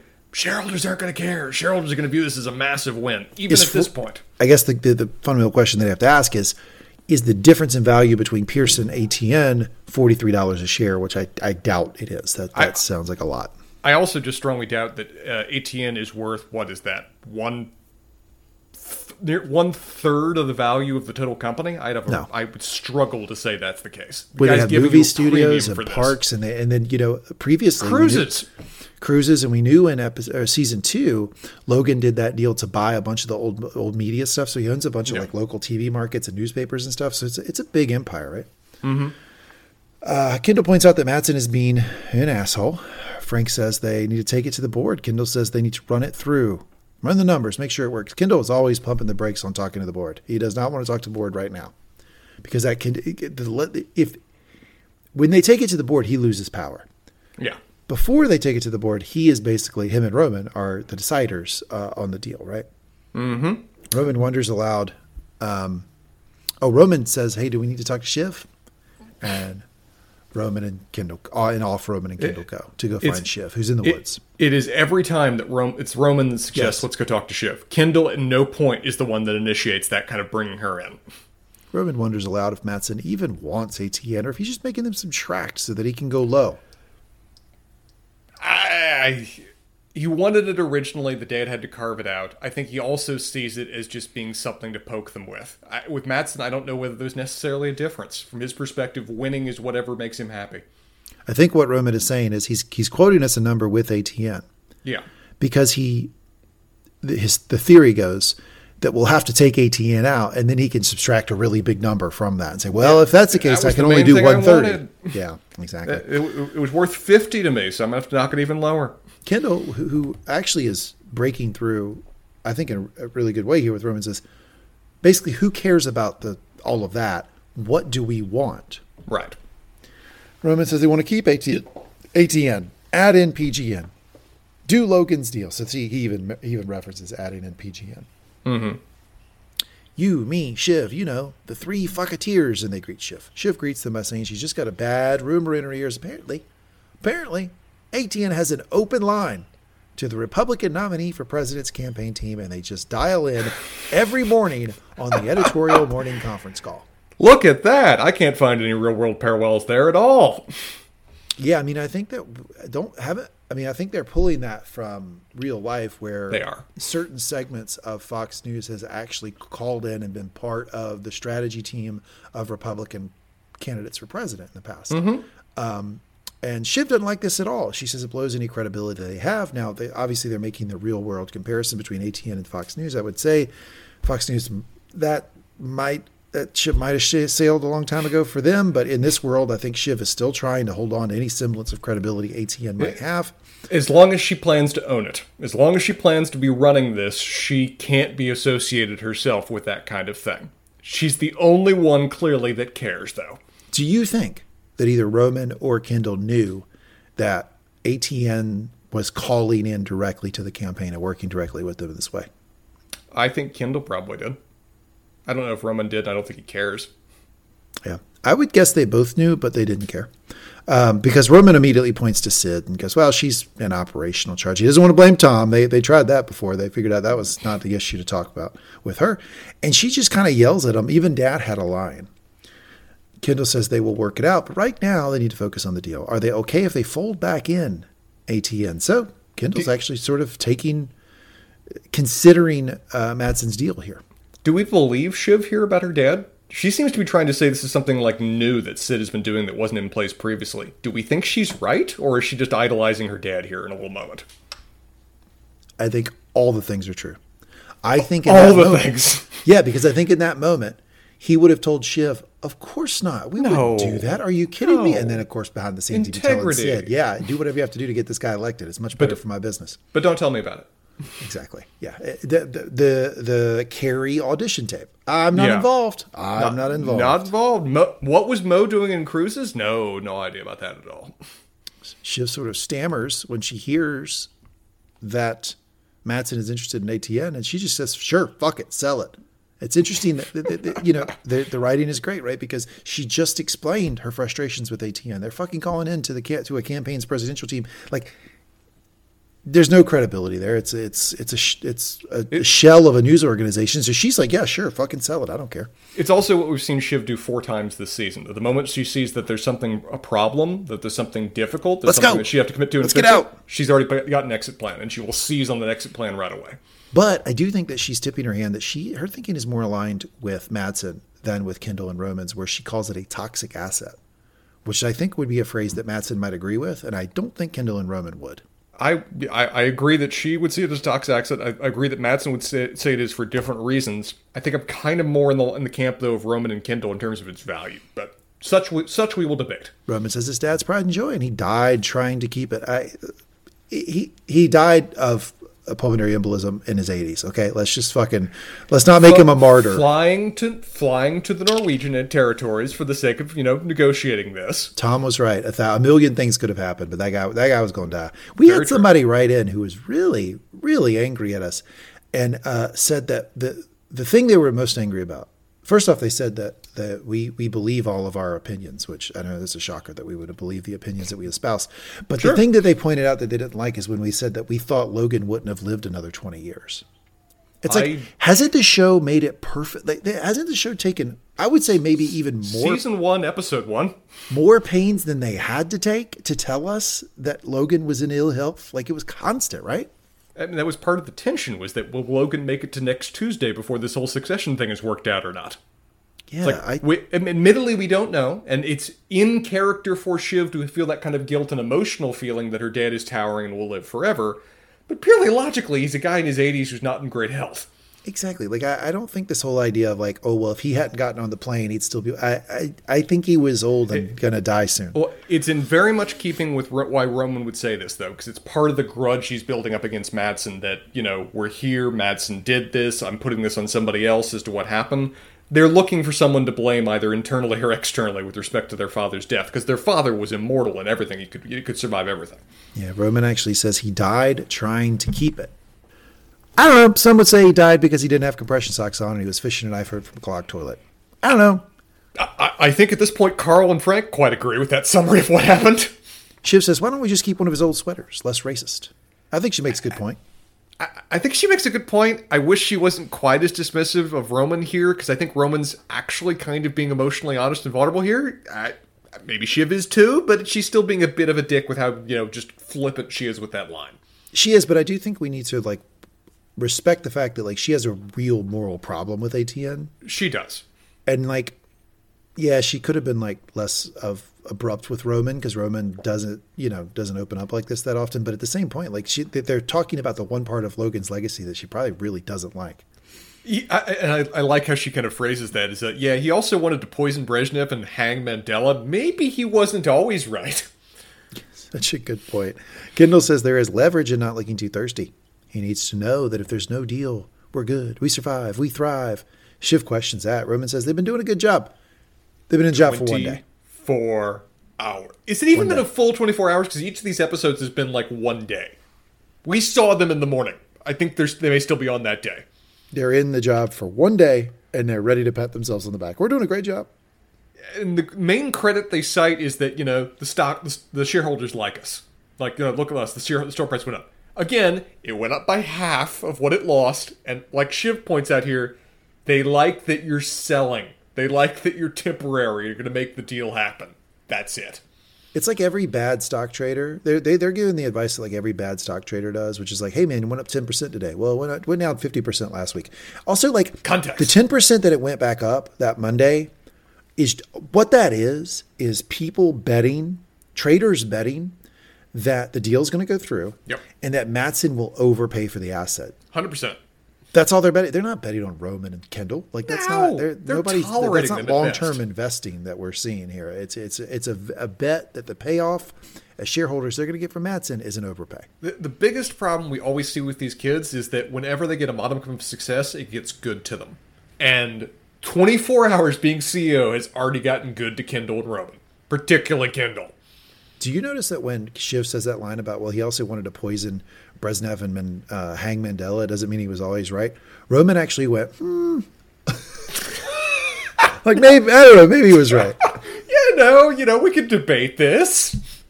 Kendall says they can't navigate by dad maps. This is a Uncle Lee out there to the kids. I don't feel like this type of conversation is ever healthy about like, okay, this person's not here anymore. Mm-hmm.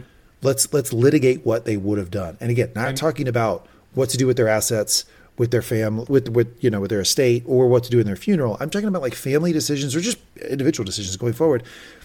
Prognosticating about what that person would have done. When I hear this in real life, it's usually tinged with a lot of self-interest.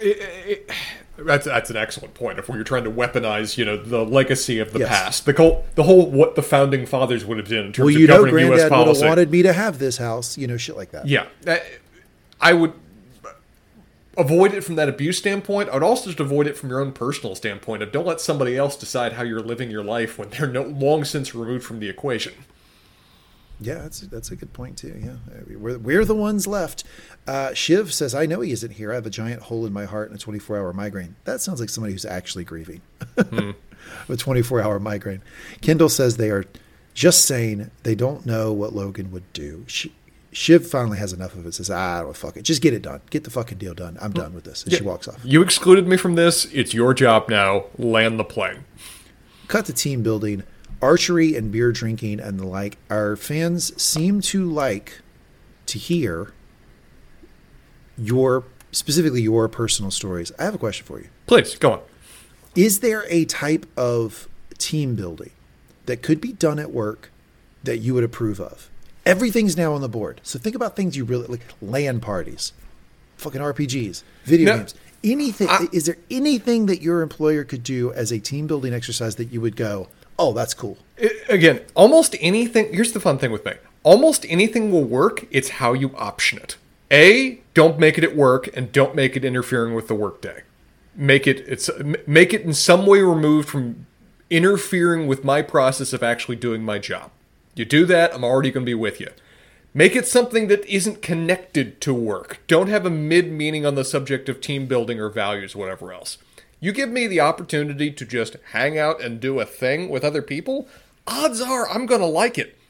Just the more it is removed from the direct mantle of being a work activity is essential for me enjoying that process. I'd like to point out what just happened here. I asked Spencer, everything's on the board. What could your company do to give you shit. And you basically just said, I just want a day off. Like you said, make it not at work and not connected to work in any possible way. Wait a second. That's not team building. You just want a day off. I left out a key feature. Could none of my coworkers be there? Can we make that happen too? Yeah, so I think what Spencer's saying is like he's always going to want to do work more than whatever this thing is. Well, I'm an attorney. I'm judged based on billable hours. If you're not letting me work now, I'm going to have to work later. What if, I don't know, what if they figured all that out? If they said, okay, this counts as your billable hours, the company's kicking in, something like that. So you don't have to make up the hours later. Let's just pretend there's a world where that happens. Mm-hmm. Is there something, now it's being done in the workday. Mm-hmm. It's being done in the office. And it's being done. These are parameters you can't just dismiss. It's in the office, in the workday with your coworkers. Is there some activity you could do you think you'd enjoy? In the office, during the workday, no billable hour concerns whatsoever else. Let's watch a movie together. Let's make a whole mess of popcorn, have a whole mess of snacks, put on the big screen, and all watch a movie together. That sounds like a fun thing to do. Man after my own heart. Love a communal movie experience. As Absolutely. Discussed earlier in the podcast, I'm a big fan of it. Yeah, I would totally do this. There's a lot of things I would like. Archery and beer drinking out in the fucking fjords or whatever the fuck this is. I'm good with any. I don't like any of this. I'm down. I am down. Again, absolutely not. Not interfering with the workday, whatever else, getting us there. Archery's a blast. I've always enjoyed it. Boom. Throwing some beer, all the great. Axe throwing, I'm not as in for. That I also see appears to be occurring in the background. Yeah, these are all negatives to me, but there's a lot of stuff I would enjoy. Tom is talking to Greg. He says, we need to play this very delicately, laid before you as a chessboard, so every move is crucial. So what have you got? Greg, oh boy, does Greg have something. Greg has some things. Mattson, here's how I envision he got this. He went around to the other minions and just talked to them. Yeah. Again, not an immediate stress. Just let him... This is a weird statement, but Greg is kind of like a great personal assistant from what we've seen. He seems like He falls into that role kind of well, so long as you aren't directly stressing him out with something foreign and outside of his control. If you just let him go, he does a pretty good job. He's a great personal assistant. The trouble is he's been latched on to somebody who probably isn't worthy of a personal assistant. Mm-hmm. Like in Tom. So Tom always gives him these sort of bunk things to do, like what he's doing right now. Or things that are plainly outside of his wheelhouse. So what Greg has figured out is when Madsen's fucking random people, I guess he gets on the apps. He does so with noise canceling headphones while listening to a podcast. Now I would like to say, if Mattson is listening to the Mangum Talks Podcast Network during this, we appreciate you as a listener. Loyal fan. We appreciate that you particularly enjoy engaging in this act, listening to Spencer. Thank you for that. While in mid-thrust, appreciate that kind of dedication. Isn't this a rumor about Leonardo DiCaprio? I think I've heard this before about him. Maybe.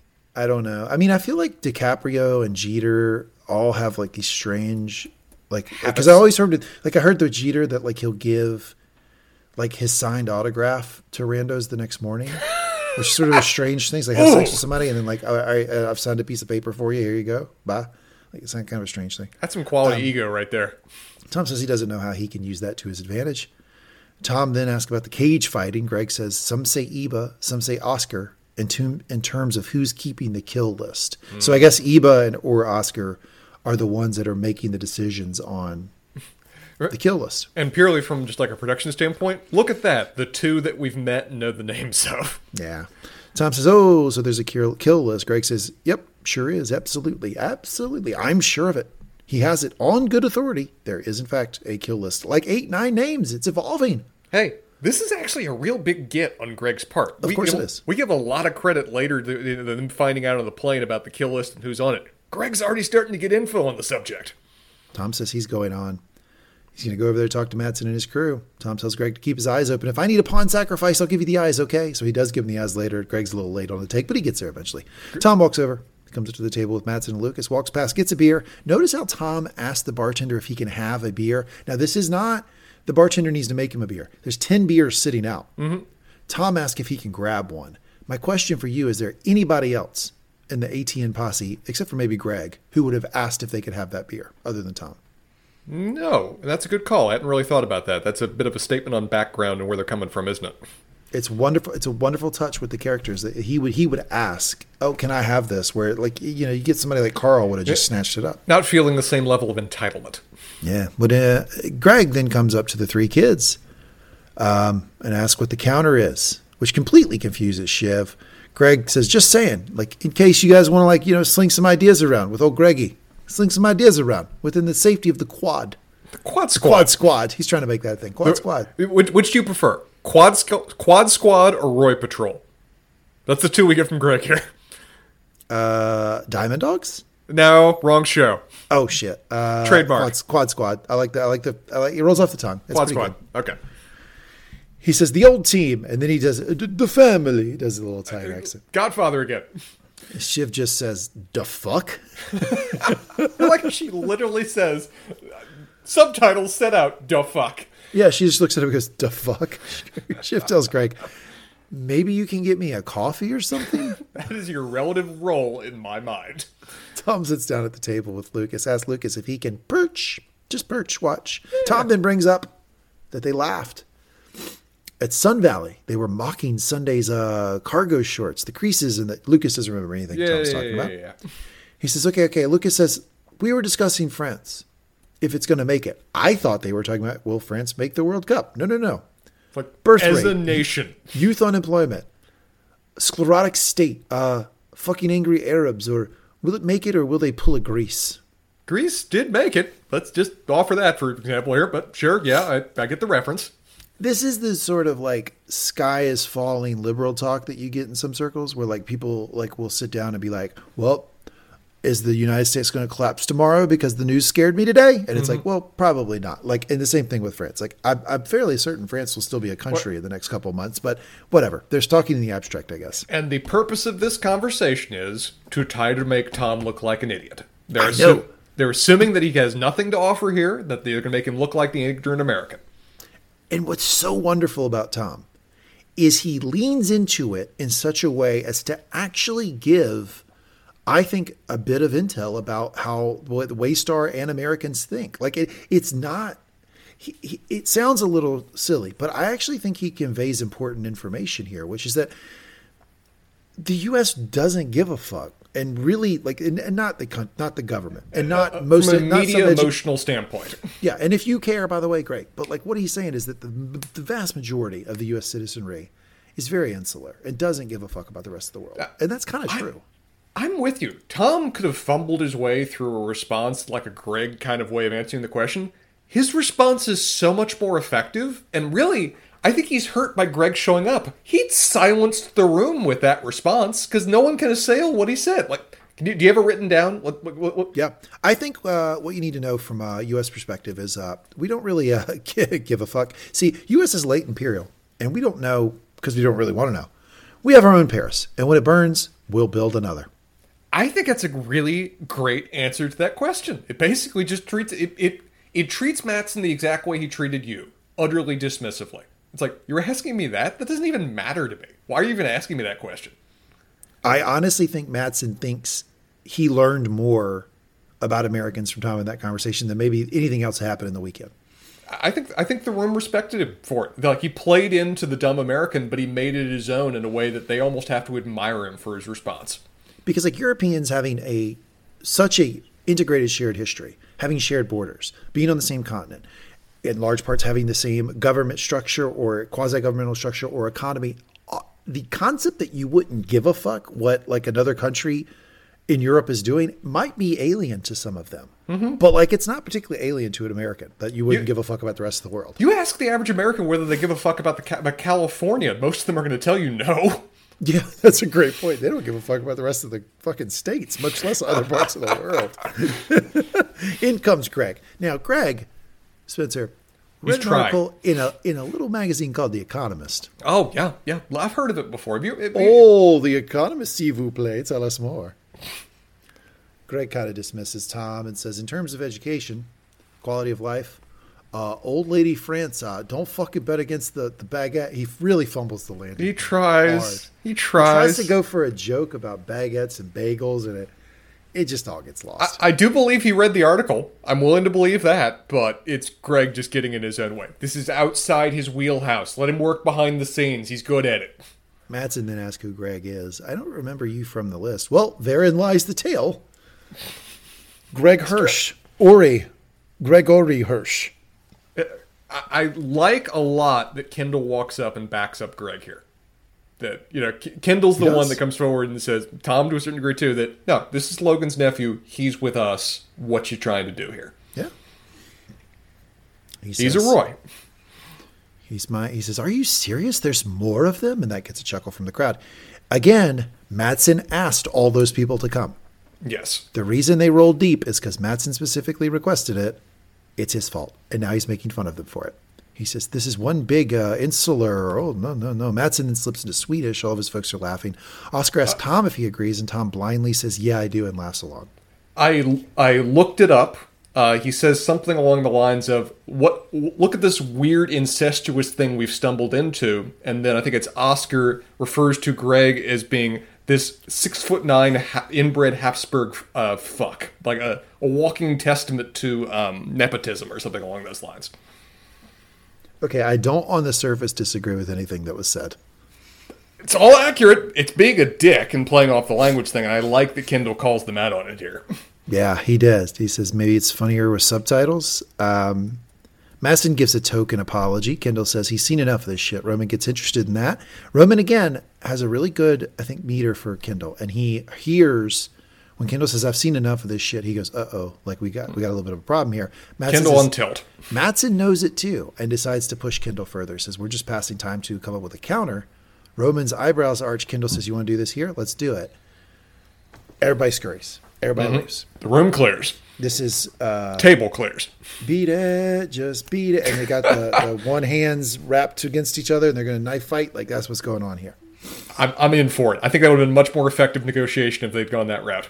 Kendall says, I don't want to preempt the board, but it's not necessarily compelling. We're running the numbers, but we do want to explore the options for us keeping ATN. Madsson says, okay, bad. Roman asked for Dad's deal, no ATN. This is when they get into a conversation that I think you and I will have a great spirited discussion on. Madsson tells them, you don't want ATN. Roman goes, yeah, but we kind of do. He says, no, you don't. I've been talking to Oscar, and we see a way back. Kendall says, oh, wow, you see a way back for a phenomenally influential and lucrative news operation? You're going to save that? Mm-hmm. And so the argument fundamentally here, I can go into all of the dialogue, but fundamentally the argument here is Madsson is saying, you have something that's lucrative right this second, but it's going to fall off a cliff because basically the business model is it just makes old people super interested, scared, and angry. And so they watch, but all those people are going to die off, and the younger generation doesn't want to watch this shit. So it's eventually going to basically fall apart. And I've got a way to pull that back, to save it long term. Whereas Kendall is saying, I don't think you understand the business model. Like, it's always going to scare old people. When the other old people die, more people will get older. Old people fill the gaps. Yeah, it's just an old people feeder system. That's what we have here. Old people are going to cycle through, and we're going to scare the shit out of them, and they're going to tell their grandkids that the whole world is collapsing right before they die, and then the whole new crop is going to come on a whole new bus, and will scare them too. I think that's what he's saying. What do you think? 100%. That's exactly what they're doing. And I think Kendall's in many ways right that Madsson doesn't seem to be understanding what the long-term value of that is, but also just what the power of that is. Madsson's like, we can make this more efficient. We can streamline this. Bloomberg it is the way he describes it, which doesn't, it basically, sorry, you're going to say something. Go on. It's just not an accident that he said Bloomberg, because what's happening with Madsson is I think, at least the character he's playing, is allowing his politics to get in the way of the evaluation. Mm-hmm. And because he immediately says Bloomberg, Bloomberg's the Democratic operative. Like he immediately jumps to turning it basically blue. And it's like, you can't let your politics get in the way of understanding that this is a really compelling business model that millions and millions of people love. And let's focus as well. Why did Logan want to keep this? Not for the money. It's really profitable. They've got billions in extra reserve, which is great for being able to afford settlements. Look at that. But the issue that for why Logan wanted lots of compression socks he could have afforded. If only he would wear them. Is that it's power. It's influence. It's directly controlling the narrative and the election and countless other means and threads and tendrils out there throughout the entirety of the United States political system. It is unadulterated access to control. Lucas mentions nothing on that shit because I don't think he gets it. I don't. From his perspective, he just sees a legacy media outlet that primarily is catering to an aging demographic. And so he wants to streamline it, make it more hip, make it more new, and is leaving out entirely what the basis of the power of this thing is, far beyond its economic potential. It's for its ability to cross-cut at every different channel and level of power. It's boring when we just agree, but I completely agree. I think that, like Fox News, not like Fox News. I think everyone would agree that Fox News has absolutely swung elections in the past. Has it swung a presidential election? I don't know. You can debate that, but it has swung elections because it has swung hearts and minds. People have watched Fox News and changed their politics. I have people in my family who have watched Fox News and changed their politics. I think it's very over effective time, at that. They are really compelling in what they do. And you're right. It's not, yes, some of their demographic will die, but then other people will get old and we'll just scare them about the kids these days. And then they'll keep watching and it'll just keep going and going. Now, I think the thing that is actually kind of scary about this model is the streaming, is the lack of cable. Like, how are you going to get access to these people's homes? They'll have to figure that out. But the content model itself seems smart. And I think you're right that Mattson's idea to basically simple, cheap, huge, IKEA to fuck, Kendall says, I got to say, I don't think you understand what you're buying. And I think he's right. I don't think he does. I mean, it's also the inherent falseness of this narrative, too, is that Mattson is treating ATN as if it can never change, evolve, or modify as time goes on. Being in that position that it is with lots of money and lots of influence, lots of power, gives you a lot of discretion to be able to do that. And we heard Logan had plans with respect to doing that. He wasn't planning on remaining static. He wasn't planning on this product just being time immemorial and not adjusting to some way to the winds of fate.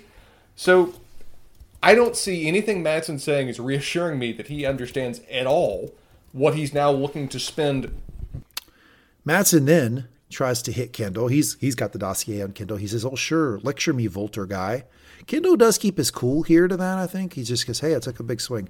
Anyway, if you look at experience, you look at the high ceiling on Parks Cruises, IP turboed residential from I don't know what that means. IP residential. What was that? What do you even theorize that is? Turboed residential? Is that some kind of high-speed internet? What is he talking about? I think so. IP turboed resident. That's what it would have to be. From a trusted brand, he laughs and says, do you call it a trusted brand? Now, this is a different argument, right? If the brand of Waystar Royco is a good brand, is very different than if ATN is a sustainable business model, which I think ATN, Fox News, I think that it probably is a sustainable business model unless the education system in this country like completely vaults and people don't want these types of like opinion news shows anymore. As long as people want them, I think Fox News probably will do okay. Ipso facto, ATN will do okay. I think he might have a point that Waystar Royco itself probably doesn't have a great brand with all of the shit that Logan Roy, all that comes along with him and all that comes along with his children. What do you think? I think that one's at least more debatable. I think he could make a compelling argument about that, about look at all the scandals, look at all the difficulties, look at all the losing areas of your industry. You've got great parts. I can work them well, but clearly there's been some problems with respect to leadership and management for a while that's been interfering with things. And the brand is sullied in that way. I think we can disagree with him, but I think he at least has more of a foundation for making that argument. I have a question for you. There's a point in this conversation where he says, Kendall says, I got to say, just fundamentally, I think you're wrong. And Mattson says, yeah, well, I don't care what you think. You're a tribute band.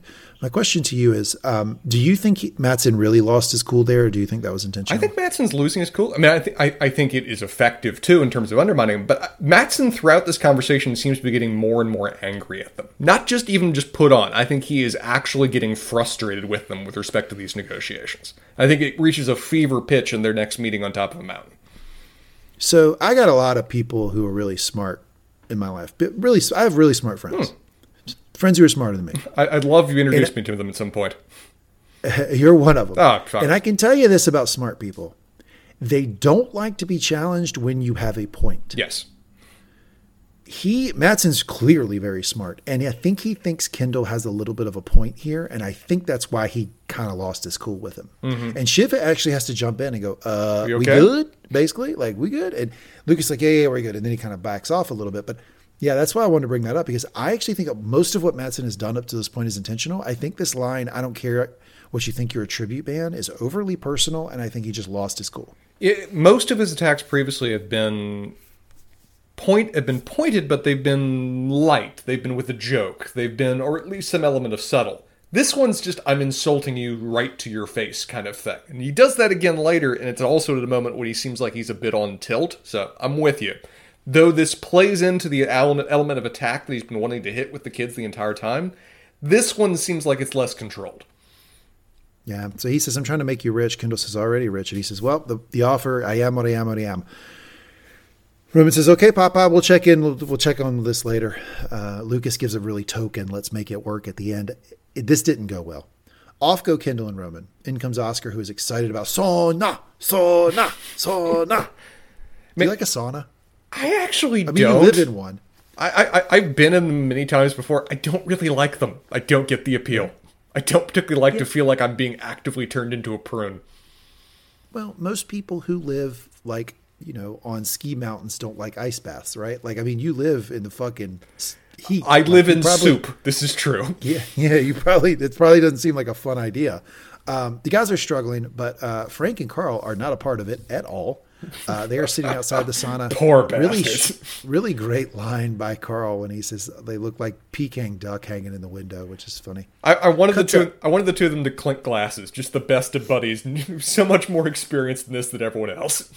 There were so many memes of those two in their robes, right away on Twitter. That hit fast. That was the first meme to come out of this episode. Post-season, I want to see the two of them on Carl's Greek Island, just enjoying the sun.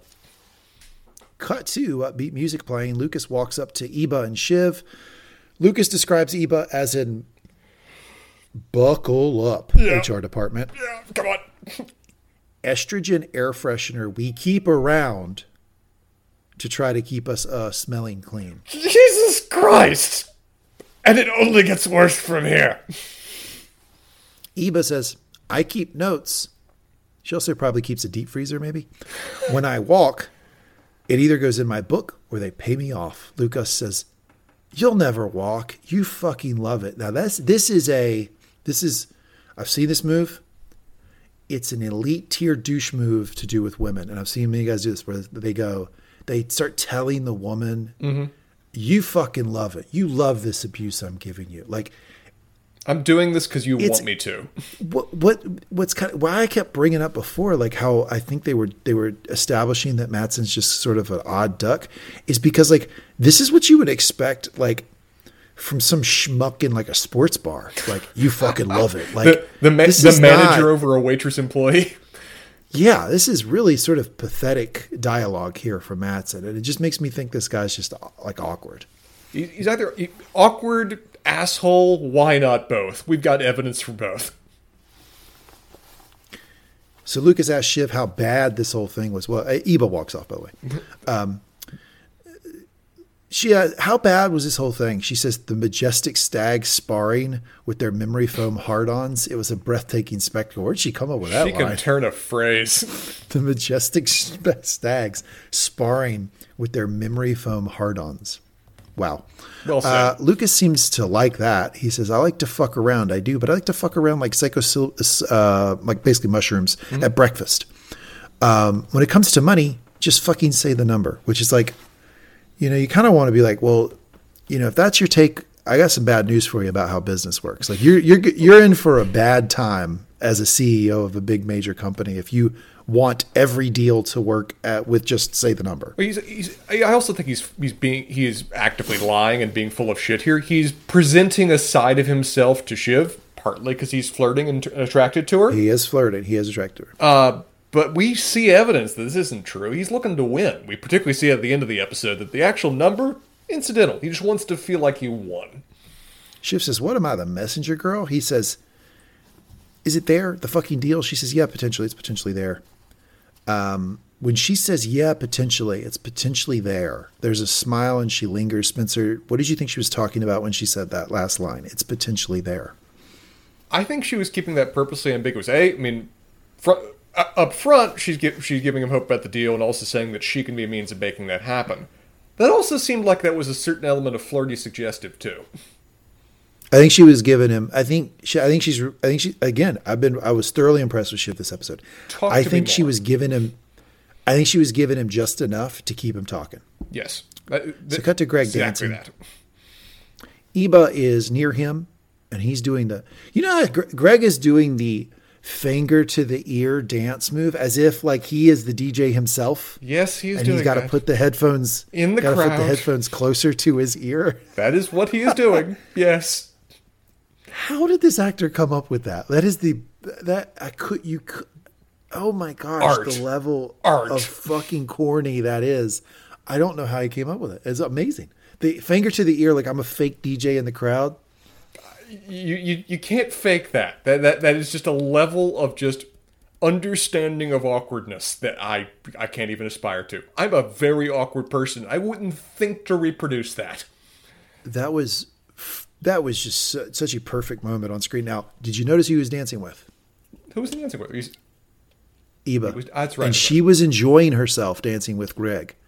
And it makes me think that the little information loop that Tom's got might actually mine some real important information here. Because if she starts talking to Greg, holy smokes. What can he find out? Cut to Kendall and Roman. Kendall asks Roman how it feels to him. Not great. I guess that's the right thing, huh? Or I guess that's the thing, right? Have we won or lost? Kind of hard to tell. Hey, a complex negotiation is usually deemed at its most effective when everyone leaves kind of pissed off, but getting something that they wanted. Yeah, it's interesting. That's a good way to think. I kind of thought of it like almost how retirement has to feel for a lot of people. It's like, well, bittersweet by its nature. Am I quitting or did I achieve right. the ultimate goal? It's hard to kind of square that mentally. Kendall says, because I think I'd like to tank the deal. Oh, Spencer, I'm so shocked. I can't believe he would suggest such a thing. Okay, again, I've been saying this about Kendall from episode 1 because I just assume Kendall does this. Kendall finds a way to just burn down the house and call it a victory. That is what Kendall do. Yeah. He says, Roman says, that's quite the high-risk piece of fucking sword swallowing. Kendall says, I like running the ship. We're good at it. We've been doing it for like close to 20 hours. Day. And he asked Roman if he likes it. Key aspect of the universe was made in this time period. Roman points out that everyone wants the deal. It's Dad's deal. Kendall says, he's a bad fit. You know it. He doesn't get the company. And I think he's going to fuck it. We've seen him up close and he's a card trick. And he's going to destroy everything Dad built. Last bit was overly dramatic, but the idea that Matsson might be a one-trick pony, I'm not sure I disagree with that quite yet. I don't think I disagree with it, but it feels like, again, this is maybe he actually feels this, but I think in particular he's targeting this at what would trigger Roman. So he's hitting the language of what Dad built, the house that Dad built will be burned down by this bastard coming in. That is something that's going to get Roman's hackles up quick. Yeah. Roman says, should we talk to Shivy about it? Kendall says, yeah, I just think, can Peaky dance? What does he mean by that? I was kind of curious of what your interpretation of that line is. Because clearly he's talking about Shiv and he's talking about her abilities, but what's he going for there? So what they're establishing is that they have to make this look like it's Matsson's fault because everybody wants the deal. That's what they just established. And they're saying if we read Shiv into this plan, can she put on the effective poker face and pretend like she still wants the deal while pushing Matsson away from it? I think she can do that a lot better than they can. And Roman thinks that she can't. And Kendall obviously thinks that she can't. That's why they don't read her in. I think they're both... Many ways they're being idiots this episode, but particularly on this. Shiv successfully does subtle a lot better than they could ever pull off. I think if they were being honest, what their concern is that Shiv might not want to tank the deal in the first place. Not that she can't execute a strategy to get Matsson to walk away. It's that she might not agree with this overall approach, which she probably doesn't. That she might go to the Greys and, recruit them, warn them about what the hell the CEO bros are about to do. So the two of them agree, yes, we're going to do it. We are going to fuck the deal. You're more experienced in the business world than I am, and I'm curious of your thoughts. Is there any world under which the shareholders would allow them to maintain their position if they come back with the deal not going forward? I think it's a tightrope walk on a straight razor.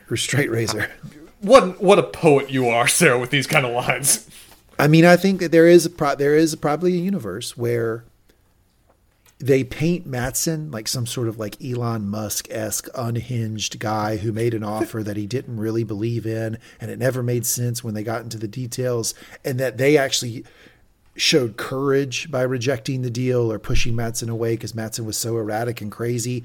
And then maybe they keep maybe there is a world, but again, that's a really particular line they're having to walk, and they have to do a lot of manipulation, and especially a Matsson who they have no indication that they can manipulate Matsson. They have no evidence that they can do this, but they're thinking they're going to be able to manipulate him into walking away from a deal that I think we've gotten a lot of evidence that he has pressure to complete. Yeah, and it's interesting too because I don't think Roman thinks this is a good idea. I think he's getting kind of persuaded because he's. As has been called out several times, he's not big on confrontation, and right now Kendall's being a bit confrontive, and Roman rolls over like a wet blanket, as he always does in these kind of moments. But he calls out Kendall a little bit when he notes, like you said, that Kendall says, it's like a tightrope walk over a straight razor. Roman says, "Why are you smiling when you say that?" What? Professor? Please, in the front row, play. He says, "Who likes a tightrope walk on a straight razor?" Addicts? Yeah. Addicts really do like that. That's what they Jones for. It's what they get off on. It's his addict behavior coming out. He likes this. This is like, he's getting jazzed by this, right?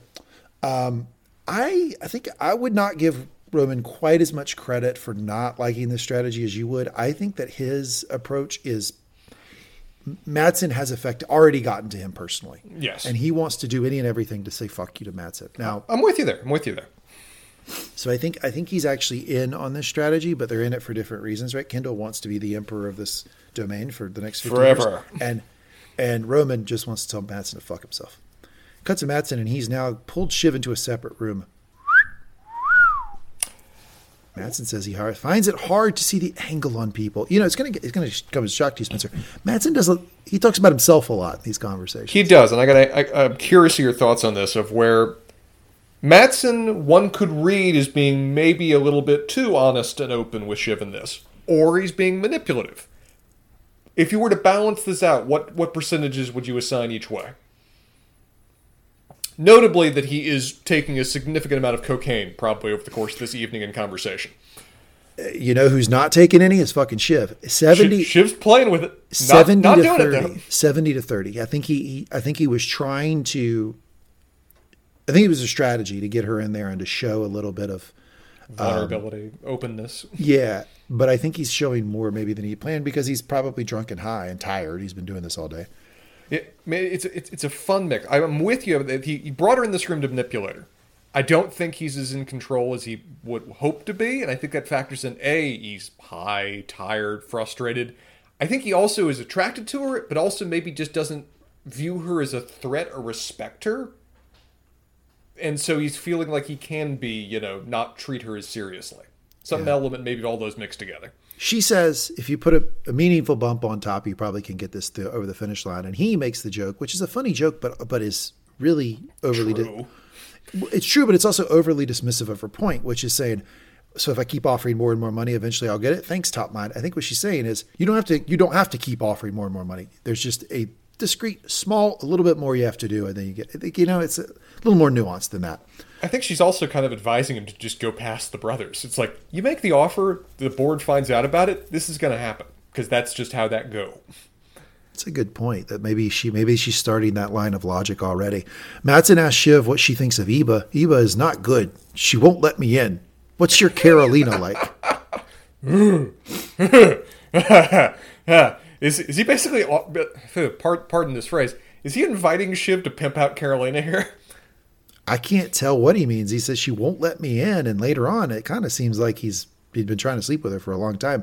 I think he was at one time. Anyway, that's what Carolina's like. Shiv, I think very honestly just says, yeah, she's good. Carolina's really good. Yeah. Lucas, who is doing coke, offers it to Shiv. Shiv, who is holding a drink but not drinking it, takes the vial of cocaine and plays with it like a kid at a dinner table who's got like broccoli on his plate, and it's like, you have to finish the broccoli, and you start moving the broccoli around. Just start. If I can get 2 broccoli stems over near the mashed potatoes and 1 near the pot roast, it'll look like I've eaten some broccoli. That's what she's doing. And is this, okay, let's do percentages. What percentage is this? A, I don't want to be high in front of this guy, and B, I'm pregnant. 100% pregnant to 0% I don't want to be high in front of this guy. I think she would get, I think if under normal circumstances, I think she would have gotten fucked up with him.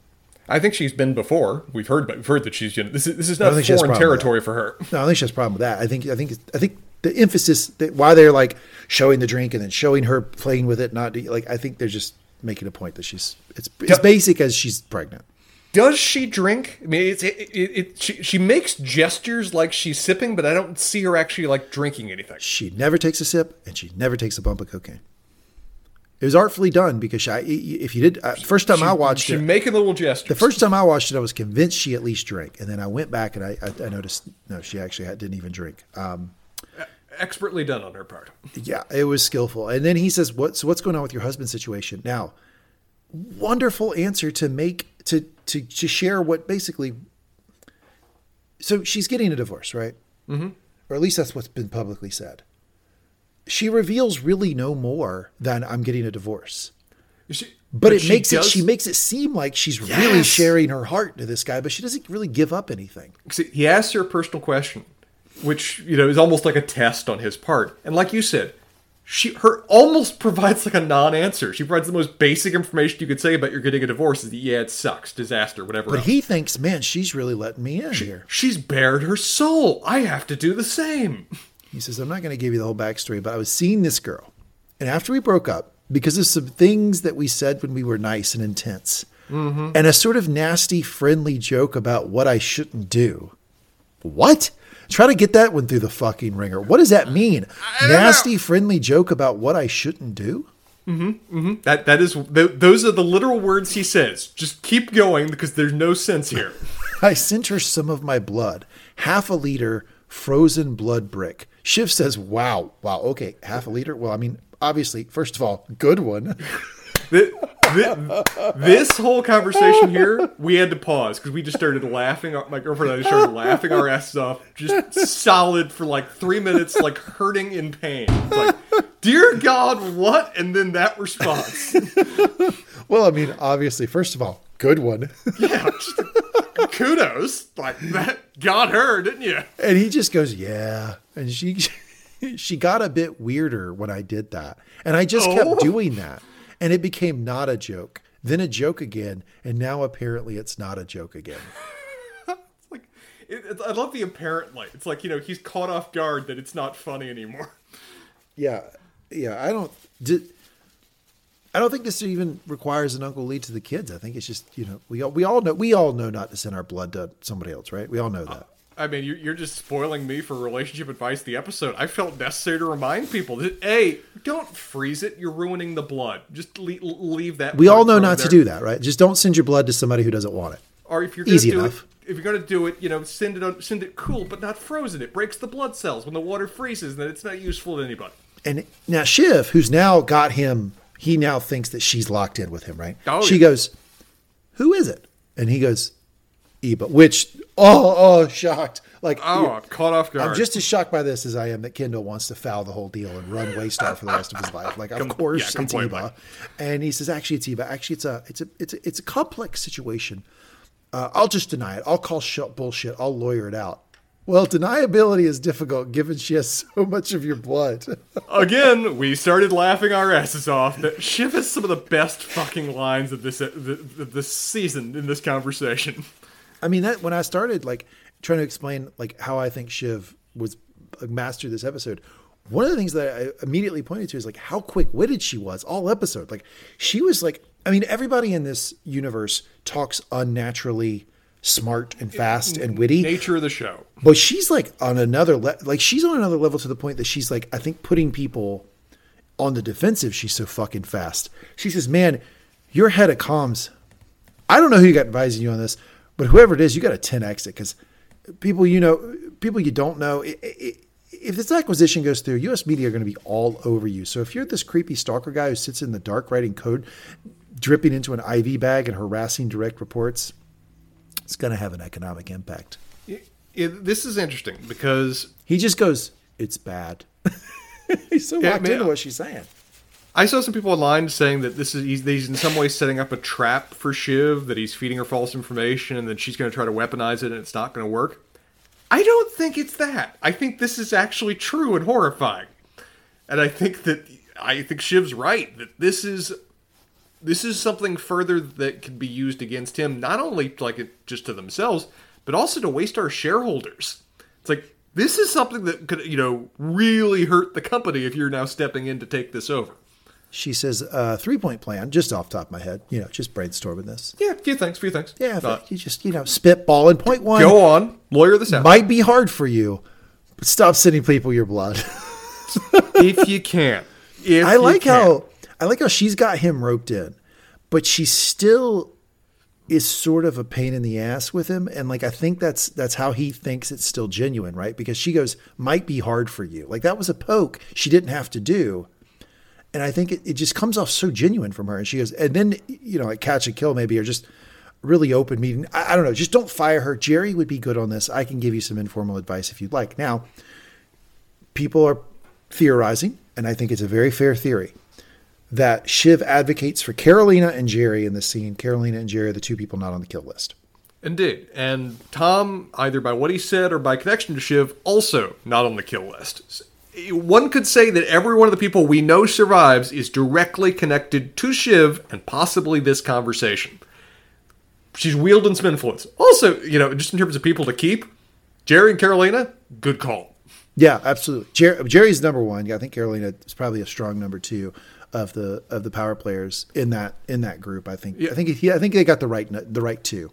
I'd throw Frank in the mix, but I don't think he wants to hang around. I think he wants to be totally done and out. Yeah.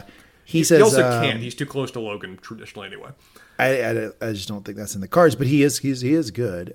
He says, I would like that. I would. I like you. You're cool. You're not judgy. You can take a joke. I like that. Like your dad. Couple things going on here. One is that he does the thing that all dirtbag guys do when they're trying to gaslight women, where they say, hey, you could take a joke. You're not like right? other girls. You're not like the rest of them. When I grab your ass, it's just funny. Like, right. This bullshit gaslighting. Second thing is he compares her to Logan, and that gets a sort of wistful laugh out of her. It does, and that's one of the people that people have been focusing on, to say that there is a certain element of targeting and planning and manipulation going into this conversation, and of course there is, because that is the perfect thing to say to Shiv. That hits her, and she's going to run with that, and it keeps her at like an 11 in terms of her mood for the rest of the episode, that I'm winning, and it's because I'm Dad's heir. Yep. Cut to Greg being accompanied by Jess, coming up to Kendall, who's in full secret mode now. He got a secret cap on. He's in a secret part of the woods. He's not near the fire. This is secret Kendall. He says, I need Greg's help. I have a contact. They're going to be calling you on this line. He hands him a cell phone. Oh, so undercover. I mean, this is such Absolutely. a legit operation. You're just telling the journalists the truth, which is that the two cultures don't mesh and the deal vibes are bad. Is this playing into Greg being the leaker previously with respect to talking with that journalist at the funeral? Yeah, I think so. Okay. Yeah, I think Kendall knows that Greg was a leaker before, and I think that's why he's giving him this job now. And I think Greg's willing to own it. He goes, Quad Squad, baby. Quad Squad type shit. You know what I'm saying? Quad Squad. We need some T-shirts. Can you get some T-shirts printed up, Quad Squad, please? I can make it happen, yeah. I appreciate that. After I buy you the Jamie Tart shirt, there's a list here. I do want the Jamie Tart shirt number one. Let's just make that clear. But if number two could be Quad Squad, I think that's a great one. I'm going to get 3 of them. And he says, he tells Jess, I need you to liaise with talking about the studio, their AV guys, set up first off, he's talking about, he says, I need you to liaise with the AV guys. He's talking about the movie. The screening. Just there at the conference, the people who are running the video at the conference. Yeah. Set up a screening, Kalispatron, Hibernation, Rough Cut, 4K fucking giant screen, full 3 hours. I love that they see this film as just, this'll do it. Don't need to do anything else. This will wreck the deal. And Jess goes, for when? And he says tomorrow morning. And it's another moment where anybody who's ever served as an executive assistant can go, what? Tomorrow morning? I have to call the studio and tell them they have to prepare a rough cut of the film, which they probably don't even have. And I got to show it tomorrow morning, which first off, they don't even have, and they're not going to want to give it to you because it looks really bad. Yeah, it's like, this is a boss telling an employee, you don't need to sleep tonight, right? Cut to the next morning. They're all sitting around watching a movie that sure sounds horrible. It doesn't sound good. Reactions don't look that positive either. We hear Greg outside talking, and he's killing this role. He says, killing off Gojo members one by one like Kalispatron or Xanaplex. So he's watched the movie, and he's killing the leak. He's doing a good job. Good job. Oh, yeah. Shiv then walks up. You seen this nasty little piece about no one getting along out here? She's wondering where that came from. She asks where it's coming from, looking at Kendall specifically, and Kendall just goes, Shiv? Like who could say? Would you dare say it's me? What aspersions are you casting in my direction? I am innocent to all of these crimes. I believe him. I'm sure they're trying to put the squeeze on you. Roman comes up to Shiv. Hear you're pretty close to Lucas last night. She says, yeah, you jealous? Now, if you just watch this season, you would think he's saying, are you jealous that I got time with Lucas? If you've watched all 4 seasons, weird brother-sister dynamic these two got going. She might have been making a joke like, are you jealous that Lucas got some alone time with me? Because that is the kind of jokes they tell each other. And it's kind of strange. What they say. Working the case, looking for angles. Kendall says, well, what'd you get? Eva appears to walk out of the movie. She's done with the movie, by the way. She's seen it. She's seen enough. Mm-hmm. All she needs to. I mean, honestly, no. I think he wants ATN for real, and he's going to go high to get it. Jerry, Carl, Frank have appeared. Kendall says, pitch is we retain ATN. We'll bite at 146, or he takes ATN and he takes a crazy premium. Good. Everybody says, yeah, good. Hands in. Let's go. Right team. Message. Take it to the ridge. Greg, ever the hype man. Rocket, fellas. Rocket, which draws a shut the fuck up Greg from Roman. He's trying. Again, he's got his comfort zone. He's got his wheelhouse. Almost everything he does is outside of it, but, we've seen what he's good at. Tom comes up to Shiv and he says, oh, where are you? What are you hearing? I hear that Jimenez thinks he's going to be tap dancing at Grouse Lake. I'm going to try to translate Tom for everybody. I think what he's saying is the Democratic candidate thinks he's going to win Michigan. Was that what he was saying? I think that's what he was saying. Jimenez you are the master of Tommy's, I got to say. And he's saying that they're projecting confidence in Michigan. Of course, he'd be following this very closely as the head of ATN, the election 2 days away or whatever. Sure. Shiv says, you should be careful, Tom, because people are coming down from Mali and their pupils are dilated and your shoes are like, look at the sun. No, they're dangerous. And she starts kicking rocks at his shoes. I got to say, I think maybe it's because Shiv has pretty much pitched a perfect game up to this point. I thought this was cute. I thought it was adorable. This is playing to what I was saying earlier. This is Shiv feeling good about herself, and these are the moments when she feels like, she's into Tom. Because this is their unique, weird kind of flirting, it feels like. I liked it. I mean, she says, this is why people don't take you seriously, because your shoes are so fucking... Look, you're not going to meet a guy who likes joking about, making fun of people about shoes more than me. So this really hit me right in the heart that she jumps on his shoes right away. That was cool. Are you also into making fun of girls based on their thick, chewy barnacle meat earlobes? No. Okay, just checking. But he smacks her ear at first. He flicks it. Yeah. Yeah. He kind of like whacks her, and then she's like, ow! And then she goes over the top with the ow. You can tell this is a repertoire that they do. They've done this before. And Tom, I think the only surprise for Tom is that she's willing to do it with him. Yeah, he's caught off guard at first, but then he falls into the role, and they both know the game they're playing. Because she then invites him out to, dinner, right? At the end of the episode, he says, yeah, how was your little chat with Lucas? And he says, boring, but he's very conventionally attractive. He's broad. I used to think you were broad, but, compared to him, you're wiry like a fucking splunker. And she walks off. And I think Tom, in his mind, is going, I'm in. Fuck? She's back. Yeah. Spencer, I think we just bared witness to Shiv flirting. It's a terrifying thing. Now,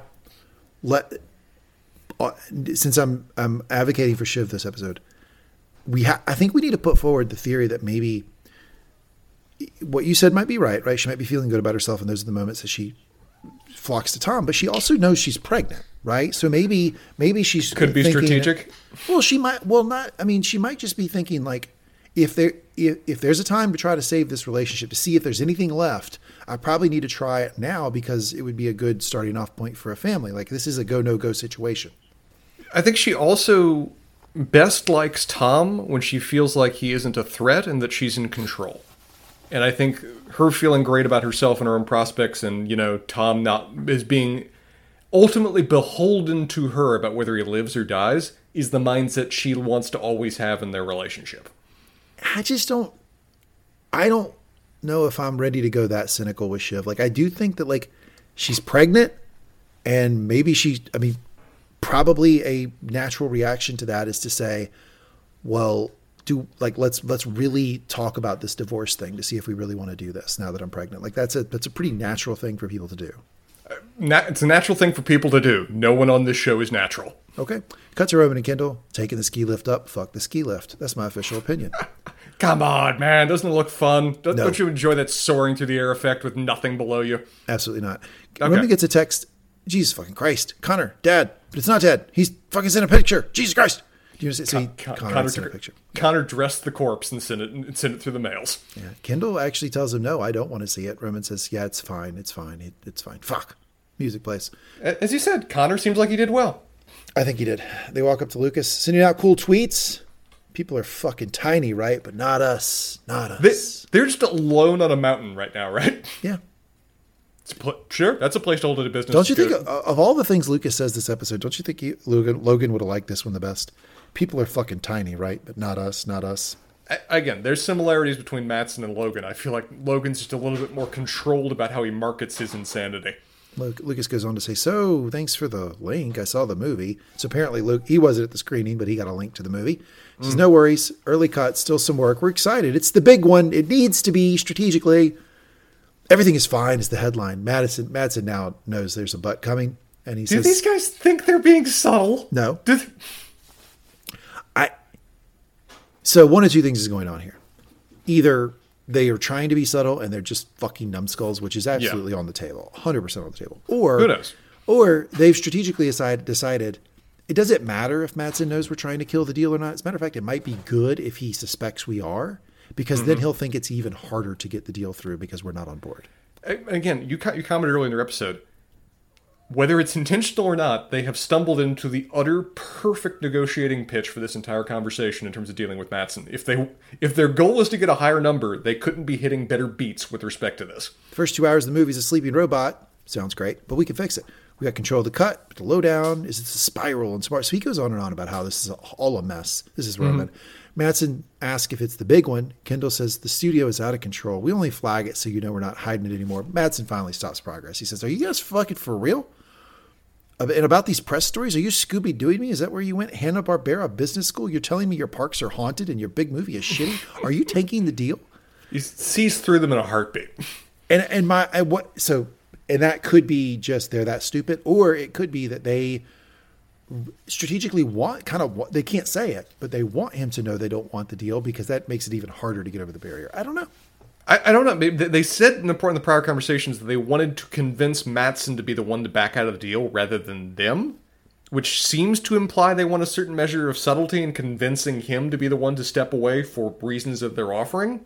But if so, they're just so inept at it. Yeah, but like, if you're Mattson, wouldn't you be more apt to just cut the plug if you felt like, no, it really doesn't matter what I say, these fucking guys aren't going to go for it?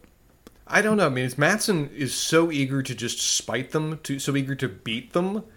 Convincing him of what you actually want just seems a guaranteed pathway to him avoiding that. So they go on a little bit more about banks and models, and he says, Mrs. Mattson, I prefer doing this with your dad. I mean, he was a prick, but at least he knew what he wanted. Roman gets his hackles up. Sets Roman off. Okay, Pedant's corner. Our dad was not a prick, okay? And he goes, yeah, sure, but he was. And by the way, newsflash, he was, but I don't think I'd tell Roman that right in this moment. No. Kendall says there are some issues, is the honest truth. Fucking streamers, studio news. Mattson says he needs to make it happen fast. So again, this is to my thought here. Weakness here. I think Mattson is getting pressure from his investors to scale quickly, and part of the way he's doing that is through M&A, and he has to get this deal through to please his investors and to meet particular targets, right? I think this is like something he's got to do, and that's why when these two numbskulls go up there and start going, hey, fuck you, we're just not going to do it, he kind of panics a little bit. Like we'll get there, but the last look on his face did not seem comfortable. He panics and throws money at them. If they actually wanted to make this deal happen, this conversation could have said almost any number they wanted, and Mattson would have had to meet it. He is showing legitimate vulnerability and weakness in this conversation in a way that it's not their objective to focus on it, and so they're missing it. So Roman does something that Mattson doesn't expect, I think. He attacks him. He turns around, he walks up, and he says, "You really couldn't push this a week, could you? There was no part of you that could just be like, hey, let's reschedule, move this because their dad just fucking died. You know, I mean, my sister, she's fucked up about it. My brother's a mess. I'm gone. I'm dead. It's over for me. It's okay. It's fine. But you just drag us out here, you inhuman fucking dogman, you." Matsson looks up and says, "Easy, brother." And he's like serious at this point. He doesn't like this shit. Matsson was like peeing at the start of this conversation. And even in the act of that, he's caught off guard at the hostility he's getting from Roman here. Easy, brother. And he says, "And you fucking killed him too. You're the one who did it. You drained the life out of him. You fucking dragged this thing out for 6 months and you bring us here now. You couldn't wait a few days. You actually couldn't do that for us, huh? God." And then he walks away. And like, it's perfect. And it's accidentally perfect, but it's perfect to get a bigger number out of him. But I like that's even called out at the time before, Matsson's like hitting him. It's like, I've got you with respect to this. And Roman just says, hey, maybe it's a business strategy. I don't know. You don't know. Who knows? Yeah, because Matsson, I think, bluffs. My read on this is when Roman says this, Matsson bluffs and leans over and goes, "You really fucked up now," and tries to show confidence. And Roman just goes, "Well, maybe it was a negotiating tactic. Fuck you," and walks off. And then you see the look of panic on Matsson's face as he leaves. Matsson don't look happy at the end of this. He finds a way from his emotional, manipulative, tortured asshole perspective to call a win later. But in this moment, he's panicking. Back at the ski lift, Kendall says it wasn't the plan, but maybe it plays. And I think what he's saying about maybe it plays is maybe by tipping her hand and telling him we're not going to do this no matter what you do, it actually pushes him away eventually. I don't know. Roman, called that one wrong. Nice little jest. Maybe the type of joke Logan would tell at the beginning to ease things, ease the tension that Frank and Carl mentioned. He says, if a deal collapses in the woods and no one hears it, is it an SEC violation? I love that line. That was so witty. Right then and there. And fun question about breach of fiduciary duty. Oh, they've absolutely done it. They've absolutely breached their fiduciary duty to their shareholders. Of course. Absolutely they have. They've just gone in and said, for personal reasons, we're not going to do this deal that could make our shareholders a bunch of money because we don't like the cut of this guy's jib. What? Yeah. Give you a break. They're dead, yes. Got to the plane. Ray and Hugo are trying to figure out Rome and Kendall's body language, what's going on. Frank then gets a call from Matsson. Kendall perks up at that. Frank says, well, thank you. And he says he's going to pass the message along. Revised offer, Spencer. 192. Home fucking run, as Frank says here. They are the conquering heroes from everyone's perspective. 192? They wanted 144. They were at 144. They were like 145, 146 will be a victory. He offers them 187. They say no. Then they get 192. Good God. Kendall says 192 to Shiv. Carl, we came, we saw, we pillaged, we raided the Vikings. Carl, you did nothing, but cool. He looked great outside of a sauna. Jess, who, by the way, is really fucking good at her job, leans in to try to support her boss and just goes, great job. And not knowing that this is not fucking what he wanted to do. The only person on this plane that knows is Shiv, right? That knows exactly what her two siblings were trying to do and what they imminently failed at. I don't think she knows for sure until Matsson calls. She certainly knows after Matsson calls, but she's smiling and looking at her brothers before them. Oh, for sure. She strongly suspects it. Yeah, Shiv then tells Tom there's a deal. Matsson takes AT and the whole caboodle. Oh, come on, Tom. You can be happy. It's the great escape. Tom says, we'll see. So basically, the news for Tom is ATN's included in this thing. You're actually going over with them. Mm-hmm. Shiv says they're looking at making some moves at ATN. I'm not happy. Tom says, you really going to do this? Tom thinks she's firing him. Yeah. Because Tom overheard the conversation earlier. Let's just say that now. He did, between the siblings. Yeah. And she thinks he's like, you're really going to do this? And she goes, yeah, Sid's getting too close to Minkin. There we go. It's Sid. She's actually going to back Tom. She's really just a big power craze post-dad. A little bit power craze post-dad. Tom says, oh, you think? And then that's when Shiv says, do you want to get dinner when we get back? He also gives Tom the opportunity to let her know. And yeah, Tom's already got that email prepared. Greg, please let me. Yeah, I'll do it. Sure. In a heartbeat. And, well, it was going to happen the day Logan died, right? Logan had said, get rid of Peach, get rid of Sid. So that day, if Logan had lived for 6 more hours, it would have happened. Hey, we were debating who was Logan returned. In this moment, Shiv very much feels like she is the Logan of the situation. Shiv gets a call. Are you with your brother? Could you send me a photo of their faces? So Shiv sits down and does just that. Then the other group, they all start to talk through the kill list. Jerry seems to have it, but it's highly provisional. Caveat. It would just be an interpretation. I think they said that Jess got the copy.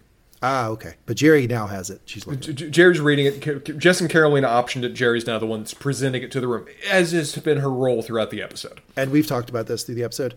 The only people not on the kill list, I mean, obviously the kids aren't even considered here. The only people not on the kill list, Carolina, Jerry, big upset, Tom, also not on it. Tom not only surprises the room, he pisses people off. Like Carl, who is perfectly fine to be on the kill list and enjoying his golden parachute, comes back to be angry that Tom is not on the kill list. Yeah, I know. And Hugo, this great fucking trip. So much for being raised by wolves. Well, it's like, Hugo, you did yourself no favor, sir. The three kids cheers, and Shiv says, kind of mockingly to them, we did it. What do you make of Mattson asking for the picture? I mean, this feels like, again, that similar to what Logan was always saying about your objective is just to beat the other party, that the fact that he's making them unhappy is his either consolation prize or outright victory. That from his perspective, he won, that they didn't get what they wanted. So I have a lot of thoughts. The first one is I'd like to quote Logan Roy. Congratulations on saying the biggest fucking number, you moron. Yes, absolutely. So, yeah. I mean, again, from any outside perspective, Waystar kicked ass in these negotiations. Second is I think he is romantically attracted in Shiv, and that's going to continue. That will continue. Yeah, it is. That's flirty right away. He's been flirting with her the whole time. He is into Shiv. To quote Tom, will Shiv be inclined to gobble the odd side dick while she's also making eyes at Tom again?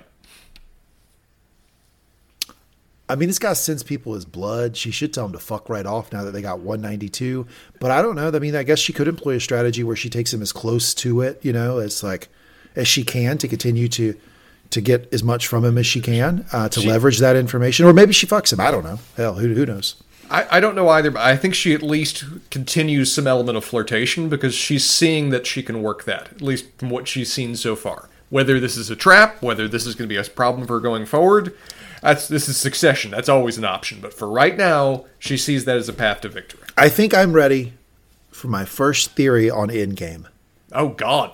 We got 5 episodes to go, but I'm ready for my first theory on the Endgame. Okay. What you got? I think the deal goes through. Okay.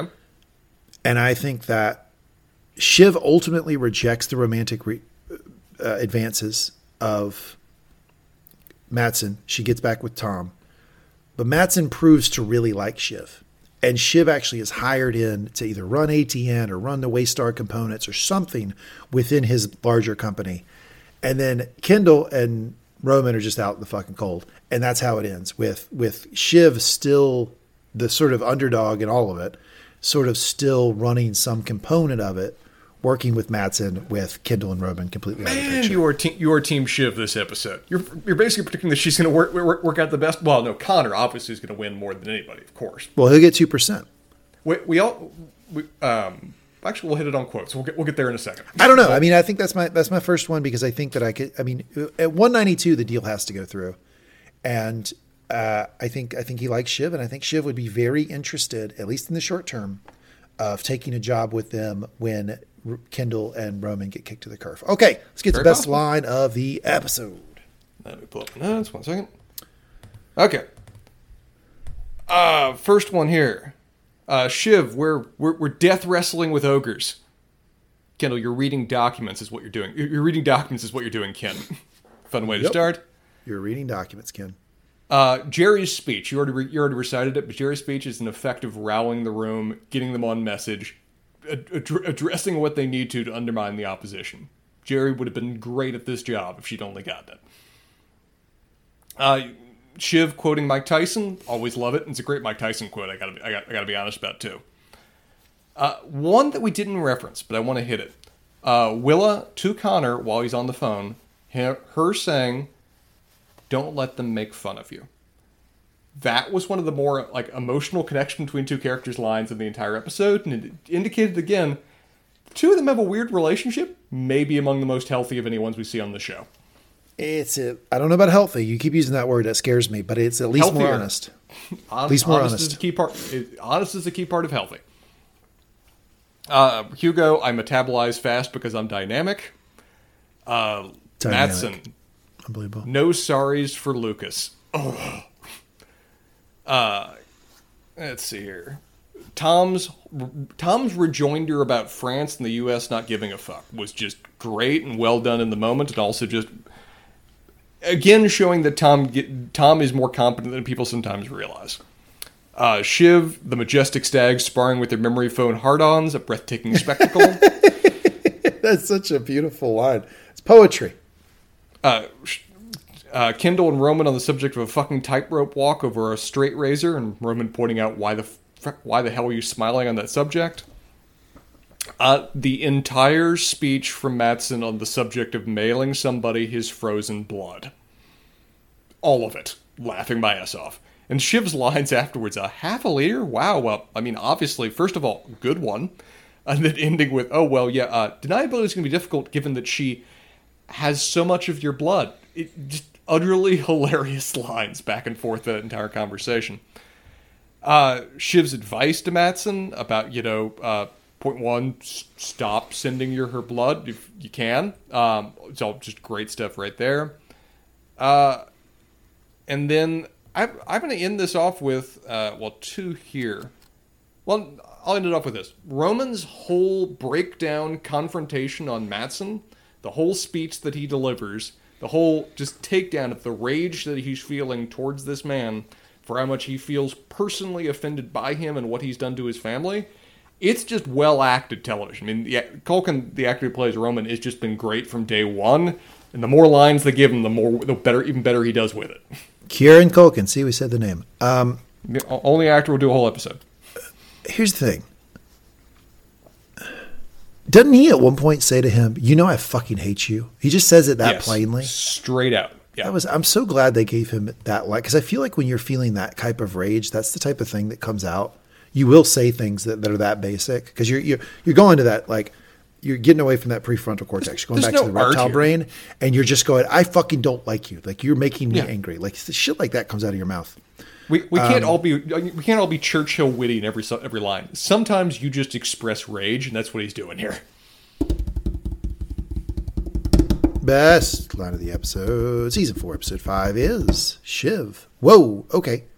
Half a liter? Well, I mean, obviously, first of all, good one.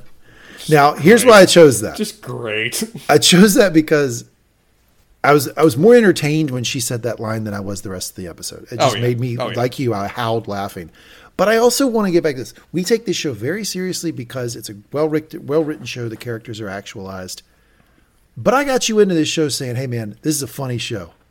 This is one of the moments where we watched episode 1, and I'm like, you see this is a fucking comedy? Yeah. It's lines like this that firmly remind me that this is one of the funniest shows on television. And that's what I keep telling people. It's like, we take it seriously. We cared that Logan died, and that was a tearjerker, boy. That got me. We care what happens with the finale or whatever, but ultimately we're supposed to laugh along the way at these insane people that aren't realistic, and to the extent that they're realistic, we're supposed to fucking hate them. Even the producers of the shows tell you, nobody in this is good, nobody's redeemable, there are no heroes. We're just supposed to laugh sometimes. And that whole conversation where Shiv was in such a position of power, and she's so quick-witted, and Sarah Snook delivers those lines so perfectly. I was like you. I was laughing the whole time. And it gets back to me of what the show really is, which is a very interesting, super well-written social commentary that ultimately is funny. 100%. Well said. All right, homie. Roys of the episode. Shiv gets Roy of the episode. There's no question. One of the hardest wins of the whole season. Yeah, we talked for 2 hours about how great Shiv did this episode. Let's talk about who lost. Which Roy lost? I mean, it seems like the options there have to be. It's not Connor. Connor's off the screen, and it seems like he's doing pretty well with the circumstance, even though his siblings are being horrible to him. It's not Greg, as weird and awkward as he is, because he does some good things around the margins. Willa's, supporting Connor, so no issue there. I mean, we're focusing in on either Kendall or I think Roman here in terms of which Roys suffer the worst, and that's a close one. I mean, I feel like Roman is losing more because he feels like he's letting down his dad's legacy in just terms of what's accomplished here. But Kendall's the one that committed to this more than anything else. And it was, wanting to be CEO, wanting to be willing to wreck it all, the straight razor, whatever else. And the fact that he succeeded in a way he didn't want to, I think even makes it worse. So it's a close call. I think you can argue for either, but I think I'm leaning a little bit more towards Kendall because he feels like he went more in on this. So I'm going to say Roman So it does go down to those two. I think I'm going to go Roman because Roman loses ATN, and that's the one piece he didn't want to lose. And because even though he has this kind of great rejoinder and he has this great moment where he's storming off with Madsson, saying the quiet part out loud is kind of a problem because it is illegal what he's doing. He is not acting in the best interest of the shareholders in a very explicit way, and he's saying it out loud. Like, the SEC absolutely would have a big problem with what he said, and he actually said it out loud to a guy who wouldn't mind telling it. So that might come that back. I think he'll be okay, but I think he exposed himself to some unnecessary risk by an emotional outburst. And so between that and losing ATN, I give it to Roman. I think that's a perfectly fair point. You even commented throughout the episode that Roman was pointedly looking at Kendall whenever Kendall was flirting with saying the quiet thing, and yet here's Roman at the end of the episode screaming it from the mountaintop. Yeah, and I think that's what Madsson wanted to put that fear in his head by saying, hey man, you fucked up, you said the quiet part out loud. Roman has this kind of good retort, but I could see, if the deal somehow falls through, I could see Madsson making a point of this for sure. Mm-hmm. All right, Spencer, I'm going to kick back. My job is done. I'm going to enjoy the evening. I'd like to hear some Spencer's relationship advice of the episode. I want to actually treat this one as a discussion just based on what was the funniest scene maybe of the entire show for us, or at least close to it. Is there ever a world where you can imagine that you would send another person, send specifically an ex, frozen blocks of your blood? Is there any realm, what series of events would even trigger that thought in your mind? Because obviously the relationship advice of the episode is, don't be Madsson. Dear Christ, don't be Madsson. I mean, he's meant to be a bit of a parody, I feel like, of Elon Musk and his level of tech, everything else. There's a lot of advice about don't be Elon Musk. Norwegian, the whole thing, yeah. But this is just taking it to an utter... Is Elon Musk, is he Norwegian or is he South African? He's South African, but he's lived in that area, that's right. Yeah. So I would say, yeah, there is. If they came up with technology that showed that freezing blood doesn't ruin it, and if my ex had the same blood type as I did and she needed it to stay alive. For the sake of blood transfusions, this is the scenario by which you would do That's the only way I could see myself doing it. If it could save a life, yes, I'd do it. Other than that, this is the craziest fucking thing I've ever heard. I feel like I just feel the need to emphasize it because there are so many people that just utterly celebrate this kind of just, tech bro douche mindset in just terms of what they represent. It'd be like viewing it as just being the new representation of what a proper alpha male should be. And I celebrate this episode for just taking it to parody levels of just to the degree to which this is not a tolerable person in society. This isn't a person that should be admired. This is a scarcely functional human being that we're seeing on the screen here in terms of interacting with other people. And it should be parodied. It should be mocked, just in terms of what he feels empowered to engage with respect to the world. Yeah, it's kind of like related to like the worst TikToks of all time, which is like the bros sitting there be like, if you save $1 a day and put it in this blah, blah, blah account, you could be a gajillionaire. It's like some fucking douchey advice like that like ultimately is like super hollow and usually the math doesn't work. Yeah, it's related to that for sure. They're certainly poking holes in that. I like that they're taking a shot at Elon Musk a little bit. They've been putting it on. They can only hit the Murdoch family so much. They've been doing putting it on the Murdochs. They obviously had a lot of commentary about Fox News in there, and I like that they were punching a little on Elon. Yeah, I thought this episode was great, but ultimately, like, it's a comedy. Like, let's not take it so seriously. I was super entertained. It was good fun. That's maybe a good way to end the episode. It was good fun. It was a lot of fun. Damn straight, man. I mean, this is a show of where I keep coming back week to week with just utter confidence that whatever they're going to do, wherever the characters are going to be, it's going to be among the best written shows on television because they just keep doing it week after week. Well, we get 5 more episodes of it, then I believe it is over, my friend. All right. We will be back with you next week to review episode 6 of the final season of Succession. Thanks, everybody, for listening. If you're enjoying this podcast, please rate, review, subscribe. You can always let us know what you think. You can go to facebook.com/MangumTalks. You can either post, send us a message, whatever tickles your fancy to let us know what you think of the podcast, what you think of the shows that we're watching. You can also go to twitter.com and check us out at Mangum Talks, or go to mangumtalks.com, upper right-hand corner, click contact us, fill out the form, let us know. I read all that stuff. I read every bit of it, filter it. I let Spencer know about some of it.